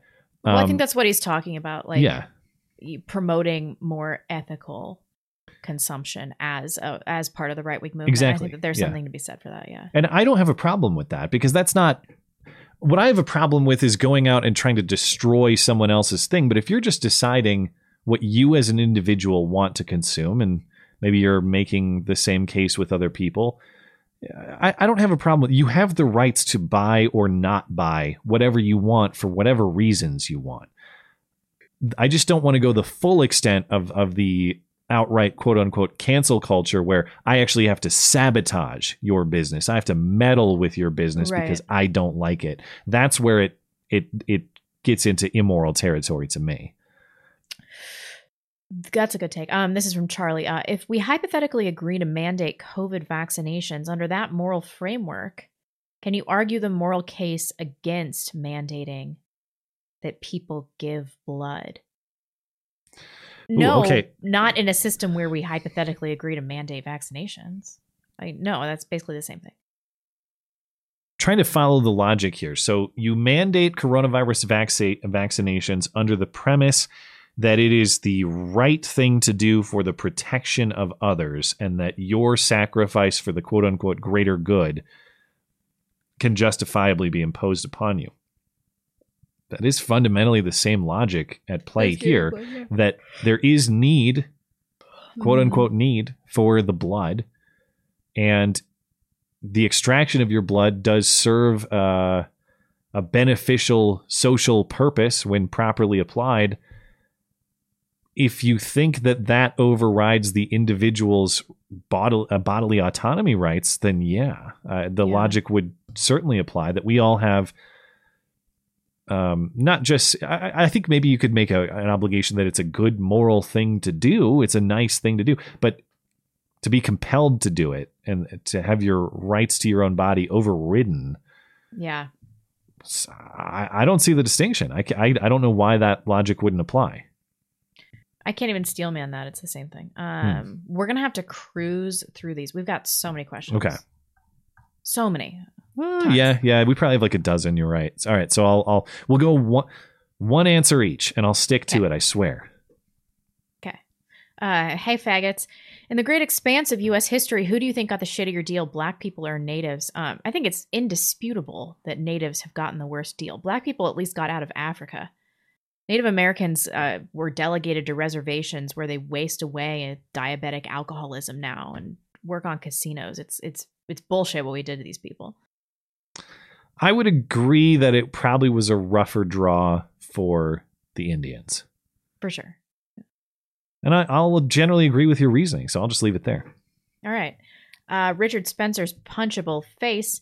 Why do you think urban areas tend to lean more liberal than rural areas? Wow, I actually don't even know how to answer that. I think the most basic inference that people make, and I don't know how you would study this scientifically, but it just makes sense. More closer proximity to more people creates the impulse. One, those people are going to annoy you more. And two, that produces the impulse to want to control them more. I think that's part of it. Also, the access to degeneracy. Yeah, I suppose that is part of it too. That there's much more. It's a much more cosmopolitan lifestyle, so you tend to be maybe more socially open to some things that you might not otherwise be open to. And your butthole's more open to dudes you meet on Grindr too. But I think I think it's just a proximity to people thing. I think. That'd be my Conservative guess. Monkey. Blonde on Sunday, you said that when it comes to the TNA debate, you got to question a man that's really into boobs. As a proud, big, fat A man myself, I must agree with you, but I'm curious to your reason for this position. I actually got a lot of pushback in the comments for this because people were saying that like being an ass dude is gay. What? But it's a female ass. Right. You're attracted to feminine qualities in that ass. Yeah. I mean, it's a personal thing for me because I've always been small busted, but like I've got kind of a big butt. So it's just really about my own insecurities and feelings that I think this. And also now that I breastfeed, it's like, I don't know that this should really be this fetishizing this sexual thing with boobs. Do you have an opinion on this? Well, the question was to you, so I will just leave it there. This is John. Would you rather have Keith Olbermann? That's a very difficult name to say. Guest host this call-in show with you for an episode, or be a guest on Rachel Maddow's show for a long-form interview that she would have full editorial control. Blonde, you don't need to answer if you don't want to, since I'm apparently dead to you for being a beardless redhead. It's not your fault. Wow. How tall are you? Important questions. Keith Olbermann. I know that's going to be your answer. I would rather have Keith Olbermann. I think it would be more entertaining, and I don't want to sit down and be at the mercy of one of these people in their own planned ahead scripted interview where they're just trying to get you. Yeah. If it was Keith and I just sitting down, no planning ahead, just spontaneously put into the moment, I think that would go a lot better. That would be so fun. Yeah. Who knows? Mike Oxlong. Almost gotcha. Question for both of you. Do you have any bad habits? Gosh, I used to, but not really anymore. If it didn't kill you, I'd smoke like 3 packs of cigarettes a day. I've said it before, but I've never smoked a cigarette. Not one. I definitely have, but I've never gotten addicted to smoking cigarettes. You know, it's a filthy habit. Do I presently have any bad habits? Okay, I have to listen to podcasts to fall asleep. Okay, it's the only way I can fall asleep. Is that a bad habit though? That's not. Yeah, it's not good for it's not good for you to like be filtering through auditory information while you're trying to enter REM sleep. And then like my baby and my husband are sleeping next to me and it's annoying for everybody. God, is that the worst thing I do these days? Yes, if that's the worst thing, you're doing pretty well. And then like the 10 hours of compulsion and research that I do related to my OCD on a daily basis, of course.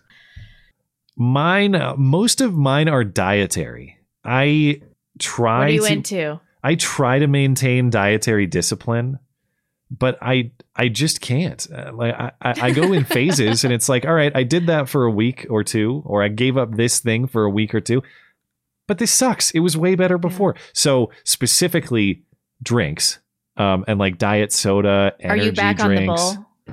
I've never been a huge Red Bull guy. For me, it's Rockstars. Have you had their mango? The mango or peach Red Bull is so good. Oh yeah, they have all those different colored cans. Yeah. Some of those are really good. Yeah. So right now, actually, that was one of my New Year's resolutions, was to scale that back, and I've done better. I've quit cold turkey on like soda like beverages for several months at a time, and I inevitably return because I decide that it sucked before. But the other thing is like, the dietary discipline for me, the best shape I've ever been in my life was when I could maintain discipline at dinner time. Yeah. But it's so hard. And it's the best to eat before you go to bed. I love eating before I go to bed. I do it all the time. So that's the other piece of the New Year's resolution, is try to do better at dinner time discipline. You have a responsible I don't drink soda portion at all. That's the key. It's to not drink your calories, I think. Once you quit, you kind of forget. And if I could just quit and drink more water and do all of those good things, I might forget. But I never really forget. Even when I've quit for a couple months at a time, I remember, this sucks. I want to go back. I want to be hyper caffeinated. I want to try all the new ones that they release and all the exotic flavors. It gets me every time. And actually, without outing my wife too much, I don't want to say that she has a bad habit, but we sort of share this appreciation for trying new drinks or new candies or all of that. It's the dietary stuff that's impossible. Yeah. Carbs. That's the tough. Wayne, can't give that up. It's way too hard. Wayne Kerr says, what do you think is the most important political issue at the moment? Political issue. Wow. Can I cheat a little bit and say that it's actually a process issue? It's the questions of who decides. And I think we are so far off base on the distribution or the division of power between the federal government and the states. That it is a recipe for conflict that is almost inevitable. And I don't say that to dismiss a lot of very serious, important issues. Immigration, abortion, tax policy, all of those things, they are important. But we're so far lost on the question of who decides those things. That's true. And immigration is sort of an odd one because that is a federal issue. But in general, got to decentralize decision-making power. That's my answer. And along with that, it's very important that the law is applied equally to people of different races and genders. What are you, pregnant? No. I'm talking about like what's going to happen to Elizabeth Holmes. I haven't followed that story that much. Oh, you're speculating she's going to be treated very lightly or severely? No, she's going to be sentenced lightly. I think if she were a man, they'd probably throw the book at her. So with the Arbery case and things like that, we need to be consistent. It's a fucking miracle what happened to Kyle Rittenhouse. I'm amazed. Yeah. We'll see if he can complete his final destiny and get that rifle back. That's the last remaining question. Hey, my personal hero, Anders Breivik. Oh, wow. He's a big fan. Is he? Yep, he's still in prison somewhere? They didn't put him to death, did Unfortunately. Okay. Free him now, Anders Breivik. Blonde, what would you say about dating a girl that is very Christian, but whose plan is to work with refugees in the Middle East? Red flag. Why is she working with refugees in the Middle East? Maybe get to the heart of that question. Well, there's a lot of Christian persecution in the Middle East. I don't know what she's doing, but maybe that's it.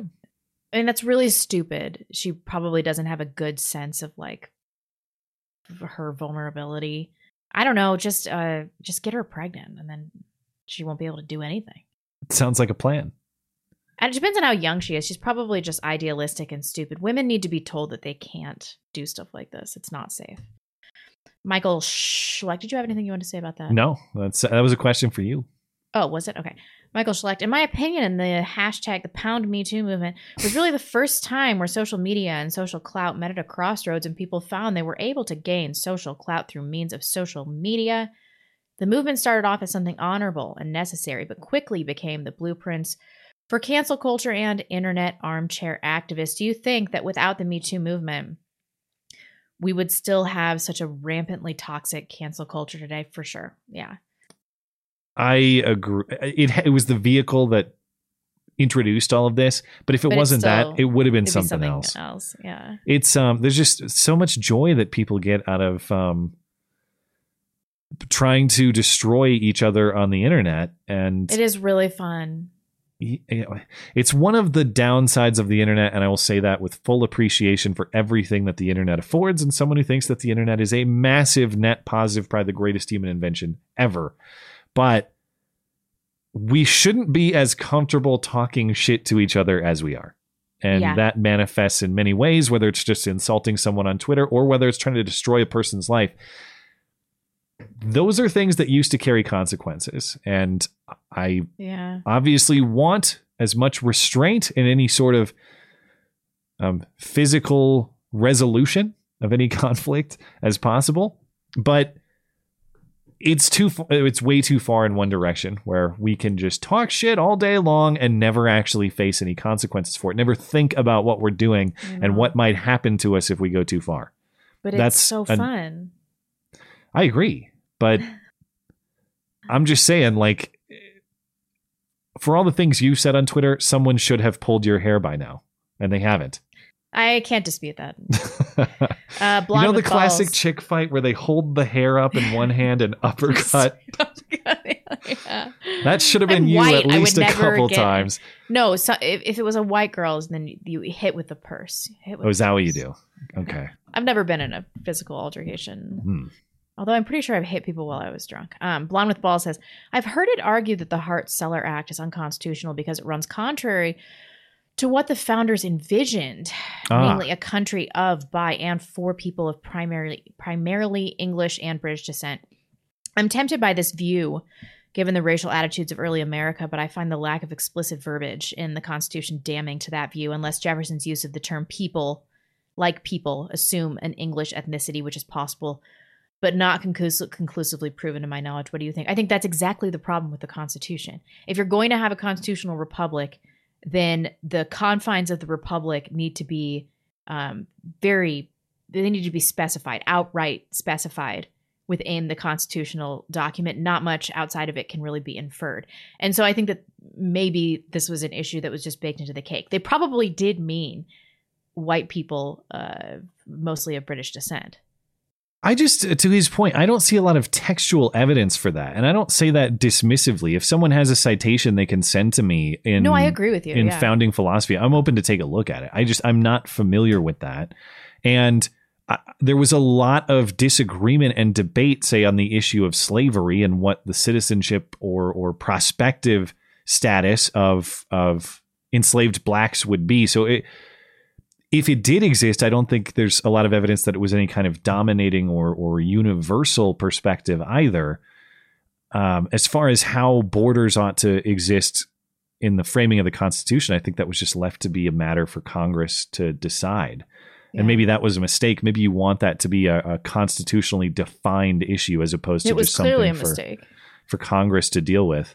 But yeah, thank you for clarifying this. Go as soon as Congress is compromised, which is hard to deny. We're watching anything but that at this point. Yeah. And that was a question followed up on from last week. So thanks for clarifying, so the Hart-Celler Act being the Immigration Act of 1965, we were wondering why that would be unconstitutional related to last week. That question, I understand the theory that you're operating on, but I don't see the textual evidence in, say, the founding philosophy, but I definitely don't see the textual citation in the Constitution itself to say that would be unconstitutional. So I still don't, I'm not clear on the argument. I'm not saying that's the fault of the questioner, obviously. I would have to have someone explain to me in the terms of the Constitution why that wouldn't be constitutionally square, even if it is terrible policy.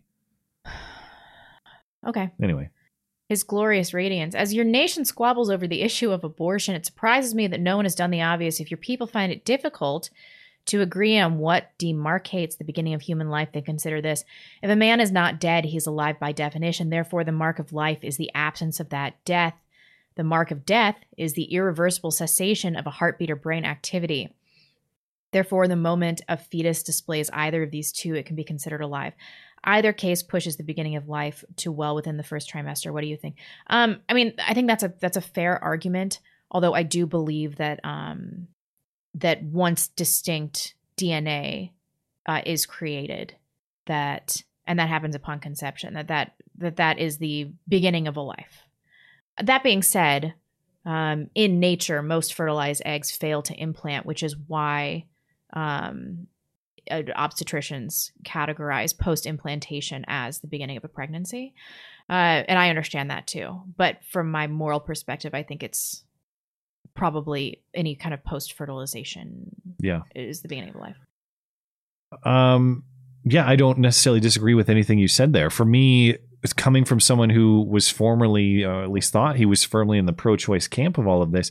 Just over time, I realized that I can't give you a plausible distinction about what separates that distinct human DNA that you're talking about as gooey or clumpy, or even as a single, a tiny formation of cells as it may be. Yeah.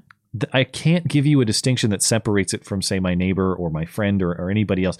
And if it's wrong to kill anybody else for the sake of convenience, I can't give you anything that separates the life in that womb from anybody else walking around. I know that's not maybe the most compelling argument. I guess it's kind of an argument coming from a negative. I can't provide the distinction, therefore, maybe you'd like something affirmative. Like here is the affirmative definition that settles all of this. But we should err on the side of caution. Well, that's the other thing too. I wish people would do. I wish doctors especially would do with like birth control. Like every chick that I know has been on birth control, and what doctors are not saying about that is like this is the mechanism of this is to delay ovulation, but it's also possible that it prevents a fertilized egg from implanting, and that's basically true of every kind of birth control. Yeah. I would rather not mess around with that question because it's about as morally significant as anything else. We could say, I just get frustrated by these arguments like, 12 weeks, 15 weeks, that's fine. Like anything before that or after. I would not say that any woman that had ever used hormonal birth control had an innumerable number of abortions either. Oh. That might be a separate, in the interest of time, we might have to leave that one because that's a separate question, I suppose. But yeah, to the point of the question, if we can't have some sort of fundamental agreement on the value of life, we're in for a lot of serious moral conflict. And that's how I've arrived at this too. Every The entire moral framework of the universe, as I understand it, rests on the idea that human life has value and purpose. If you erase that, there really is no moral framework anymore. And so I have to come down on a pro-life position in general. Without that, human life is meaningless. It has no value. It doesn't really matter if you kill someone, because who cares? There's no value to it inherently. Well, this one's for you. Random NPC 23. A question for Matt. Have you gone to church yet? If not, why not? Just go and see if it's for you. We would all like to have you. I have not gone yet, and I've certainly talked about it, thought about it. The reason you probably will find unsatisfactory, and that's primarily because Sundays are just off limits for me professionally, quote unquote. But for doing the Sunday stream, I'm starting like 8 a.m, and I'm going all the way through with taking some breaks here and there. But I don't have a huge block of time to just carve out on Sundays. And maybe there's some things I've considered before. There, you could do Bible studies on a different day or something like that. I go to a Saturday service. So, I'm not trying to weasel my way out of this. There are other options, but primarily that's why. It's just the timing hasn't lined up, and I got a lot of stuff going on too. We got the baby in play as well, and that complicates things. And I recognize I'm making a lot of excuses. Point taken. I got it. But the interest will continue. Don't worry. I will carry on this journey. Oliver Cummings. How do you think America would fare as a formally Christian, i.e. Catholic state? I would have almost no problem with immigration. Ugh. If we only took in the devout and exiled our heathens to crypto land. Sorry, Matt. Your bussy will be missed. Well, why am I exiled? I'm not a godless degenerate. I'm trying to get there. The real problem, theoretically, I guess this is fine, although I'm not super jazzed about having a fuckload of Catholic Haitians in this country. But what's this test for devotion, for true devotion to Catholicism? Because I'm pretty sure maybe not people as dumb as Haitians, but people smarter than Haitians that are minorities will be able to fake it. Also, our country would just be filled with Mexicans and Haitians. That's weak. Nobody wants that. Well, I guess crypto land's going to be cool. I'm going to hang out there. I don't know how to get around this. Well, we'll leave it there. Small Town Jen says, Blonde, I was curious why you seem to frequently speak of seeking joy and pleasure in life as something undesirable, most recently on Sunday, with the one-word answer to the meaning of life question. I do not disagree that finding purpose in life is important, but I believe that finding joy and pleasure within this life, within this gift of life that God has given us, is equally important. I have read the Bible many times. While Christ lived his life with glorious purpose, I don't recall reading accounts of him finding joy in his life. As a mother of 2 boys, the idea of them living lives focused on finding purpose and void of seeking and finding joy and pleasure is very sad. From one Christian mother to another, I would like to know your thought process on the topic. Sure. This probably is a manifestation of my own deepest failing, which is my hedonism. And when I think about seeking joy or pleasure, I'm thinking about drugs, sex, alcohol, just vice. That's finding joy and finding pleasure. I think are different things. Now, the way that I find joy and find pleasure in my life is through purpose, and that's the only way I know how to do it outside of being a total degenerate hedonist, like I used to be. So, I don't know if that answered your question. I think you're getting at it. Yeah, it sounds like what she was getting at there. And I know the question was for Blonde, so I don't. Whatever I say answered, doesn't really Jen. matter. If I failed to answer, please shoot us a follow-up email. But you got at exactly what I was thinking in my head, which is there's nothing inherently wrong with joy or happiness necessarily. But if you have to pick between purpose and joy, which is higher on the stack of priorities? Well, purpose through joy, that is to say, if your purpose is joy, you're going to do a lot of short-sighted, stupid stuff in pursuit of that momentary high, whether it is literally drugs or the rush of whatever else you're looking to achieve. Or pleasure. Exactly. Yeah. If you are looking for joy through purpose, which is what you just described, what you just described, which means you have a higher purpose, something you are working towards, a higher value, and the pursuit of it does give you joy, but there's a recognition that sometimes suffering is necessary to endure in pursuit of that purpose. That's what you want. The purpose is the highest value, not the joy. The joy is a perfectly wonderful but secondary side effect, I suppose. That's true. That's a good way to answer it. Yeah. Gilgamesh, Blonde and Matt, did you see where a hospital, one in Canada and Boston, both removed patients from the transplant list just because they didn't get the jab? So much for do no harm being their mantra. Yeah, I think that and just the Hippocratic Oath have gone out the door the last 2 years. I don't even think it exists in the medical community anymore. I did see that. I saw one, but I didn't see the other. I saw the one in Boston. I don't know about the Canada one. Is that the heart transplant one? Yeah, that's the one I saw. Father of two has a heart condition, needs a new heart. They've taken him off the list because he won't get the vaccine. Now I don't say this to defend them necessarily. I just say this to have as complete of an understanding of their perspective as I can. They say that when you have a transplant, your immune system is all but dead or temporarily suspended, basically. So they say that corona-infected people with transplants who get corona shortly thereafter have something like a 20% death rate. And they say that they have rules for transplant recipients like you can't be an alcoholic. You can't smoke cigarettes. I suppose, I don't know. Do we want to make those comparisons? Are those viable comparisons? Is refusing the vaccine the same thing as being an alcoholic or a cigarette smoker? Or is that way off base? Just something to consider. I don't agree with their assessment personally, but I suppose there's some kind of, I don't know, consistency in their rule setting on a whole host of factors. They didn't just this is one of many conditions that they set out. And I guess what I'm trying to figure out is what conditions are ethical, moral, acceptable, what conditions aren't. Yeah. That's a pretty tough question. I don't know, unless we think is it wrong for them to consider alcohol or cigarettes in that transplant? No, definitely not. Especially if you're getting a liver transplant. So it's just that the vaccine is something different. That getting the vaccine is not the same health gesture as abstaining from alcohol or cigarettes. That's probably the argument that would be taken. Yeah, maybe.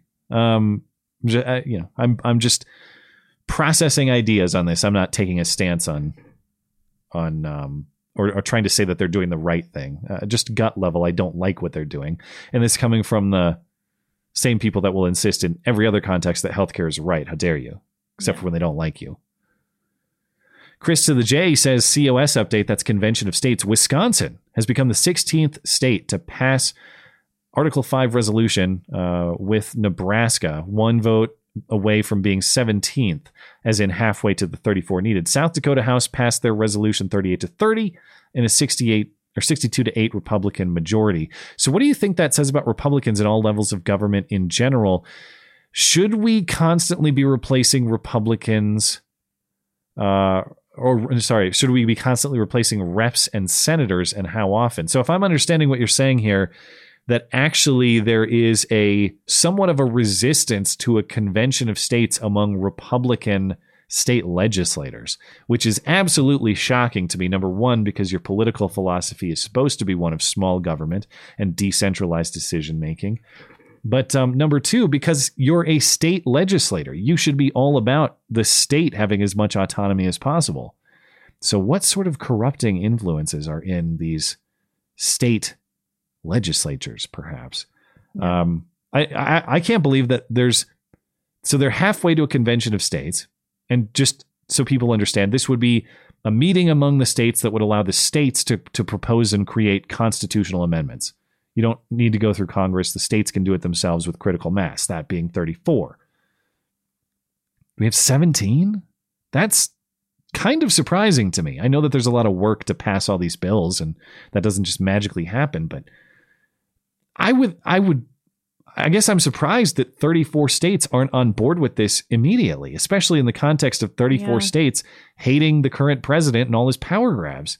This should be a no-brainer. This should be happening as a legislative priority, but apparently it's not. Wonder why? I wonder what the roadblocks are. I don't know anything about this next question. Incompetent hands. With Microsoft's acquisition of Blizzard Activision for $68 billion, do you see this as a white or black pill as mainstream culture continues to centralize? Does this further the continuing of idiocracy while gatekeeping the industry? Or does the cookie cutter pablum of the establishment lead people to seek new content? Do we need a new generation for the culture to shift?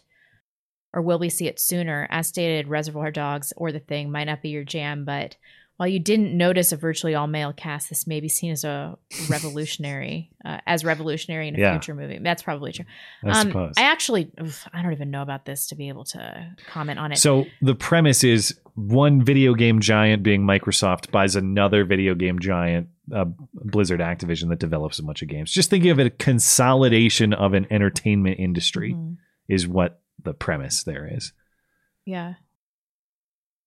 I don't know that I see it as...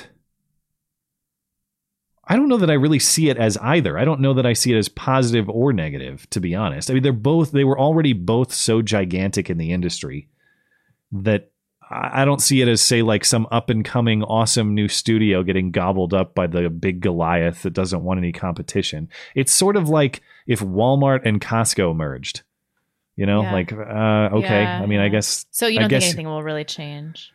I don't know. It doesn't. Obviously, the more consolidation of influence, I don't like that. I would like to have less power, or I would like to have power in fewer people's hands, whether it's just stupid video game entertainment or whether it's political decisions. Right. But is this one deal so significant that it bothers me? Or I suppose the general trend of consolidation I find to be discouraging, but as far as this one deal, not really. I would be just kind of neutral on it, to be honest. But I'm so far out of the industry. I just don't pay attention to video games as much as I used to either. So maybe I'm missing something. Okay. But, I realize I didn't answer the last question either. Should we be constantly replacing reps and senators? How often? Well, that depends on if they're good or bad. But the only thing I'll say to that is your state representative and your state senator is immediately available to you if they have any seriousness about their job at all. You can call them tomorrow and talk to them in all likelihood. And so I think the question is, should we as citizens be evaluating them more closely? Yeah. Definitely. I don't do a good job of doing that myself, but that's the thing. Like, it's not like rage tweeting at Nancy Pelosi on Twitter or something like that. You can talk to these people. Get them, yeah. You can talk to them in the flesh if you want. And it'd probably be a good thing to do. So I think that's more of an on us question than on them. This is from McMonahan. How do you feel about trying a new system of government with benevolent AI overlords? No more voting, politicians, court, or campaigning. Benevolent, not Skynet. No, I hate this. Well, wait, didn't you read it? They're good robots. No. Oh. No deal. How long does it take for them to go from benevolent AI to Skynet? Well, this is an interesting question because the whole concept of not wanting centralized power in general relies on, well, I suppose this isn't true. I was going to say it's a recognition that humans are constantly or the humans they're flawed beings. They make mistakes. There's no such thing as a perfect human being. And so you want to decentralize any human's capacity to make mistakes. And I was thinking, well, that's kind of a uniquely human thing, but it's not. I mean, even if let's say you had a computer, or in this case, a robot that was capable of the correct moral and political decision every single time. Yeah. It still has electronic components. It still takes power. It still has all sorts of faults, flaws. It still could be hacked. It still has vulnerabilities. Yeah. So even in that case, even in the case of theoretically unhuman, perfect overlords, I got to see the perfection demonstrated for centuries without an error before I'd be willing to even consider such a system. Absolutely not. Yeah. I think we're good over here. Okay. That'll do it on questions. Thank you guys for sending those in. As a reminder, contact page of the website if you'd like to send one in yourself, mattchristiansenmedia.com/contact. Look for the call-in show question form. That'll do it on all of those. Let's catch up with chat and we'll call it a night. I have Tippy Stream. Sure. No, Tippy Stream's good. So we'll just catch up on YouTube and we'll call it. Yidris, here's a quote that I've become attached to recently. Never wrestle with the pigs. You'll only get dirty and the pigs like it. George Bernard Shaw. I would disagree. You gotta get in the mud sometimes. Simon Raischek. I maybe would have disagreed. Or I maybe would have agreed in the past, but now it's in the context of our conflict, false rape accusation has to come. That is the dirty pig I want to see. Simon Raischek. I turned 42 on 42. I don't know why I said it like that. 42 on Monday. The same day the Western Australian premier's Vax Passport tyranny begins. Funny how everyone is walking around unmasked today without a care, about to go to the cinema for the last time maybe ever. Oh, I'm sorry to hear that. Well, Godspeed. I'm constantly baffled by whatever news is coming out of Australia. So, yep. Enjoy the movie, I guess. Yeah, really. Armor Dog. Of course they're nuts. They're Marxists. I don't remember to what this is referring. Sorry, we talked about crazy communists earlier in the show. I must have lost the reference point. But yeah, those are generally synonymous. I'm so tired. I agree. Bree, the universities should have to pay back the loans if you can't get a job capable of paying them back. They got the money and provided a subpar service. Well, you should know the value of your education also. So many of these people got like dumbass degrees from worthless universities. Yeah. They're like, oh, I can't get a job. It's like, well, I think that I wouldn't go as far as to say the university should have to pay you back if you can't get a job, because it's totally possible that you suck and it's your fault. Yeah. So I want to, maintain that possibility. But I think the sort of accountability that you're talking about would happen if we stopped publicly subsidizing this so much. If the schools were actually market accountable, and if the data of their graduates showed that they were all unemployed, or that they were getting these $100,000 degrees that produced no marketability, that people would stop going to those places and the price would drop, or they would simply go out of business.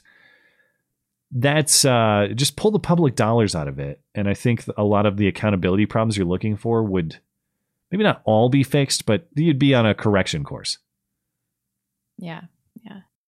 Ninja Kitty, Blonde hates Fiery Waco more than me. I hate both of you equally. Biden's ask rack. Did you see the Brandon commercial yet? Bare shelves, record high inflation, atrophied economy, no band-aids actually stopped COVID. Democrats think everything is great, open borders, no election fraud. I haven't seen it. Was this different from the Tom Hanks one that we were talking about? Maybe there's another one. The Tom Hanks one, by the way, I was informed, played as an ad on my video that I posted today. Seriously? Supposedly. And then I was wondering, because that's by the Biden Inaugural Committee. And I know that's not strictly taxpayer funded. That's supposed to be, I guess, donor funded, campaign funded, perhaps. But that money gets moved around in all sorts of ways when it comes to politicians and their public servant money versus their campaign money. And I just wondered, it's like, did a penny of the money that the IRS and Joe Biden and all of them rob from us on an annual basis, did a penny come back to me through that ad, the Tom Hanks ad? Maybe a little bit of justice for me today. They only stole 99.9% of it instead of the full thing. Let's see. Knuckle Hunky Buck, base kid mask, refuse Nicks. Hard time, we're clearly making future strong men. That is happening, and that's some silver lining we can look forward to. Big Floppa. ATF email just leaked. Apparently they're planning on seizing FRT triggers very soon because the ATF considers them machine guns. Going to be a lot of boating accidents soon. Is this the same thing as the binary trigger, or is this different? I don't know the term FRT trigger, but if it's the same as a binary trigger, the idea on those, they're they make them for ARs and other platforms, but they fire on pull and release. So it's basically a double tap. The difference or the reason they're legal, that the ATF had said they're legal prior, is because the definition of machine gun or the definition of semi-auto is 1 round per trigger function. And because the pull is a function and the release is a function, that's not an automatic weapon. But we also know that bump stocks are not automatic weapons by any definition of the term, and they decided that they were, and they made everybody surrender those. And so I could certainly see a situation where the ATF just decides they don't like these things anymore. They're also working on quote unquote ghost gun kits. If you want to buy an 80% Glock frame or an 80% AR lower, these are things that are shapes of metal or plastic that if you drill necessary holes into them, you can make them into guns. The reason they're not guns is because they're not complete. And you've always been able to make your own firearms in this country. That's always been legal. You just can't sell them. But they're going to crack down on those. They're going to say that this is a gun now. You have to have a background check to get this shape of plastic. We're headed toward ridiculous territory. Well, we were already there. But these are the things they're cracking down on. And again, when was the last time, and I don't know the FRT trigger, but if it's something like the binary trigger, when was the last time a binary trigger was used in a crime? I don't know. Maybe never or almost never. When was the last time they talk about ghost guns? When they talk about ghost guns in crimes, as far as I understand, that is by and large Chicago gangs and people of that sort filing off the serial numbers. They're not actually manufacturing the ghost guns themselves. They're not doing that manufacture work of drilling the holes and assembling all the parts. They are just filing serials off. And no matter how much you crack down on ghost guns, you're not gonna fix that. That's just go to Home Depot, get a file, and scratch that shit off of there. Yeah. Never going to change. Oh, I need to reload this, actually. Oh, I have one left. Epic Bonkers. Oh, my Lanta, have you seen Biden commercial for Brandon? Search caught on video. Democrats fail after trying to steal Brandon. It has to go on Surprise Cringe for Sunday. Let's go, Brandon. I agree. I know we have more. Let me... I haven't seen that one, but I will have to. I'll have to search it and find it. Must be different. T-Jeff says, Andrew from Don't Walk Run did a breakdown of all the voter suppression laws. Oh, I would be curious. I should probably watch that because I want to see what the suppression actually is. So thank you for the reference. Thunderstorm says, completely off topic, but what are your thoughts on the supernatural? Everybody seems to have a story. Ooh. I don't know. I mean, on the supernatural, is that like God or... What does that even mean? Any sort of phenomenon. I don't have any like ghost stories or anything like that. Yeah. I mean, anything that's outside the bounds of like normal natural law. Anything that seems like some kind of miraculous experience or encounter. Yeah. The only experiences I can say is that I have had very hyper realistic dreams about people I've lost in my life at crucial times in my life. That's been hard to explain, but dream science is very weird too. So I wouldn't be prepared to say that that's something. I don't know that's some sort of like supernatural ghost thing or something. But the thing I'll say about the supernatural, it's why I love the concept of Bigfoot so much. That's why there's a little Bigfoot down by. He's hard to see back there in the dark, but that's kind of the point. It's not that I like genuinely believe in Bigfoot or genuinely believe in ghosts, but I do believe that there are all sorts of things about the natural world that we have yet to discover. Things that we can't see, things that we can't hear, things that we can't touch, but they're there. And part of our human journey is discovering them and understanding them. Yeah. So I don't know that I would say I'm a appreciator of this or believer in the supernatural in that way, but I know that there are things that exist in the natural world that we as humans don't understand. So Bigfoot to me is kind of a metaphor of being open-minded to things that seem surface level crazy, but quite possibly sort of exist in front of your face without you even realizing it. So it's kind of my thoughts. Freaking Sweet Taco, their meat, it is kosher. Their bread, it is leaven. Now tell me the cause of the World Trade Center 7. I forgot it's this guy. Okay, Reality Lobster. We got a boogie. Will have so much like hate in their heart. That one's too long. I have to get rid of it. Inninjux got a great deal. No work, no taxes. Casino checks fireworks. They didn't even have horses or technology like the wheel. Can you name one smart Plains person? I know, but they didn't have an opportunity to rise above because they've been delegated to these realms, you know. Chris Hines, if you look for truth, you may find comfort in the end. If you look for comfort, you will not get either comfort or truth. Only soft soap and wishful thinking to begin, and in the end, despair. C.S. Lewis. And a big donation, thank you, from Guerrilla. 1. A constitutional convention would be controlled by the corrupt people at all levels of government. If it happens, we will lose this nation. Clean house before we hold one. I am not going to be niggardly. Thank you for supporting the show. And maybe you're right. Maybe all the power interests are too entrenched. Even within the states, we're talking about the prior question. Why would there? I don't understand why there would be a resistance to that sort of convention within state legislators. Yeah. But maybe you're right. Maybe it's that there just are too many corrupt players, and that you just need a reset. That if you had some sort of convention that truly was we the people. I mean, the trick is it would be through the representation of your state, but maybe we just need a hard reset on every state's representation. Yeah.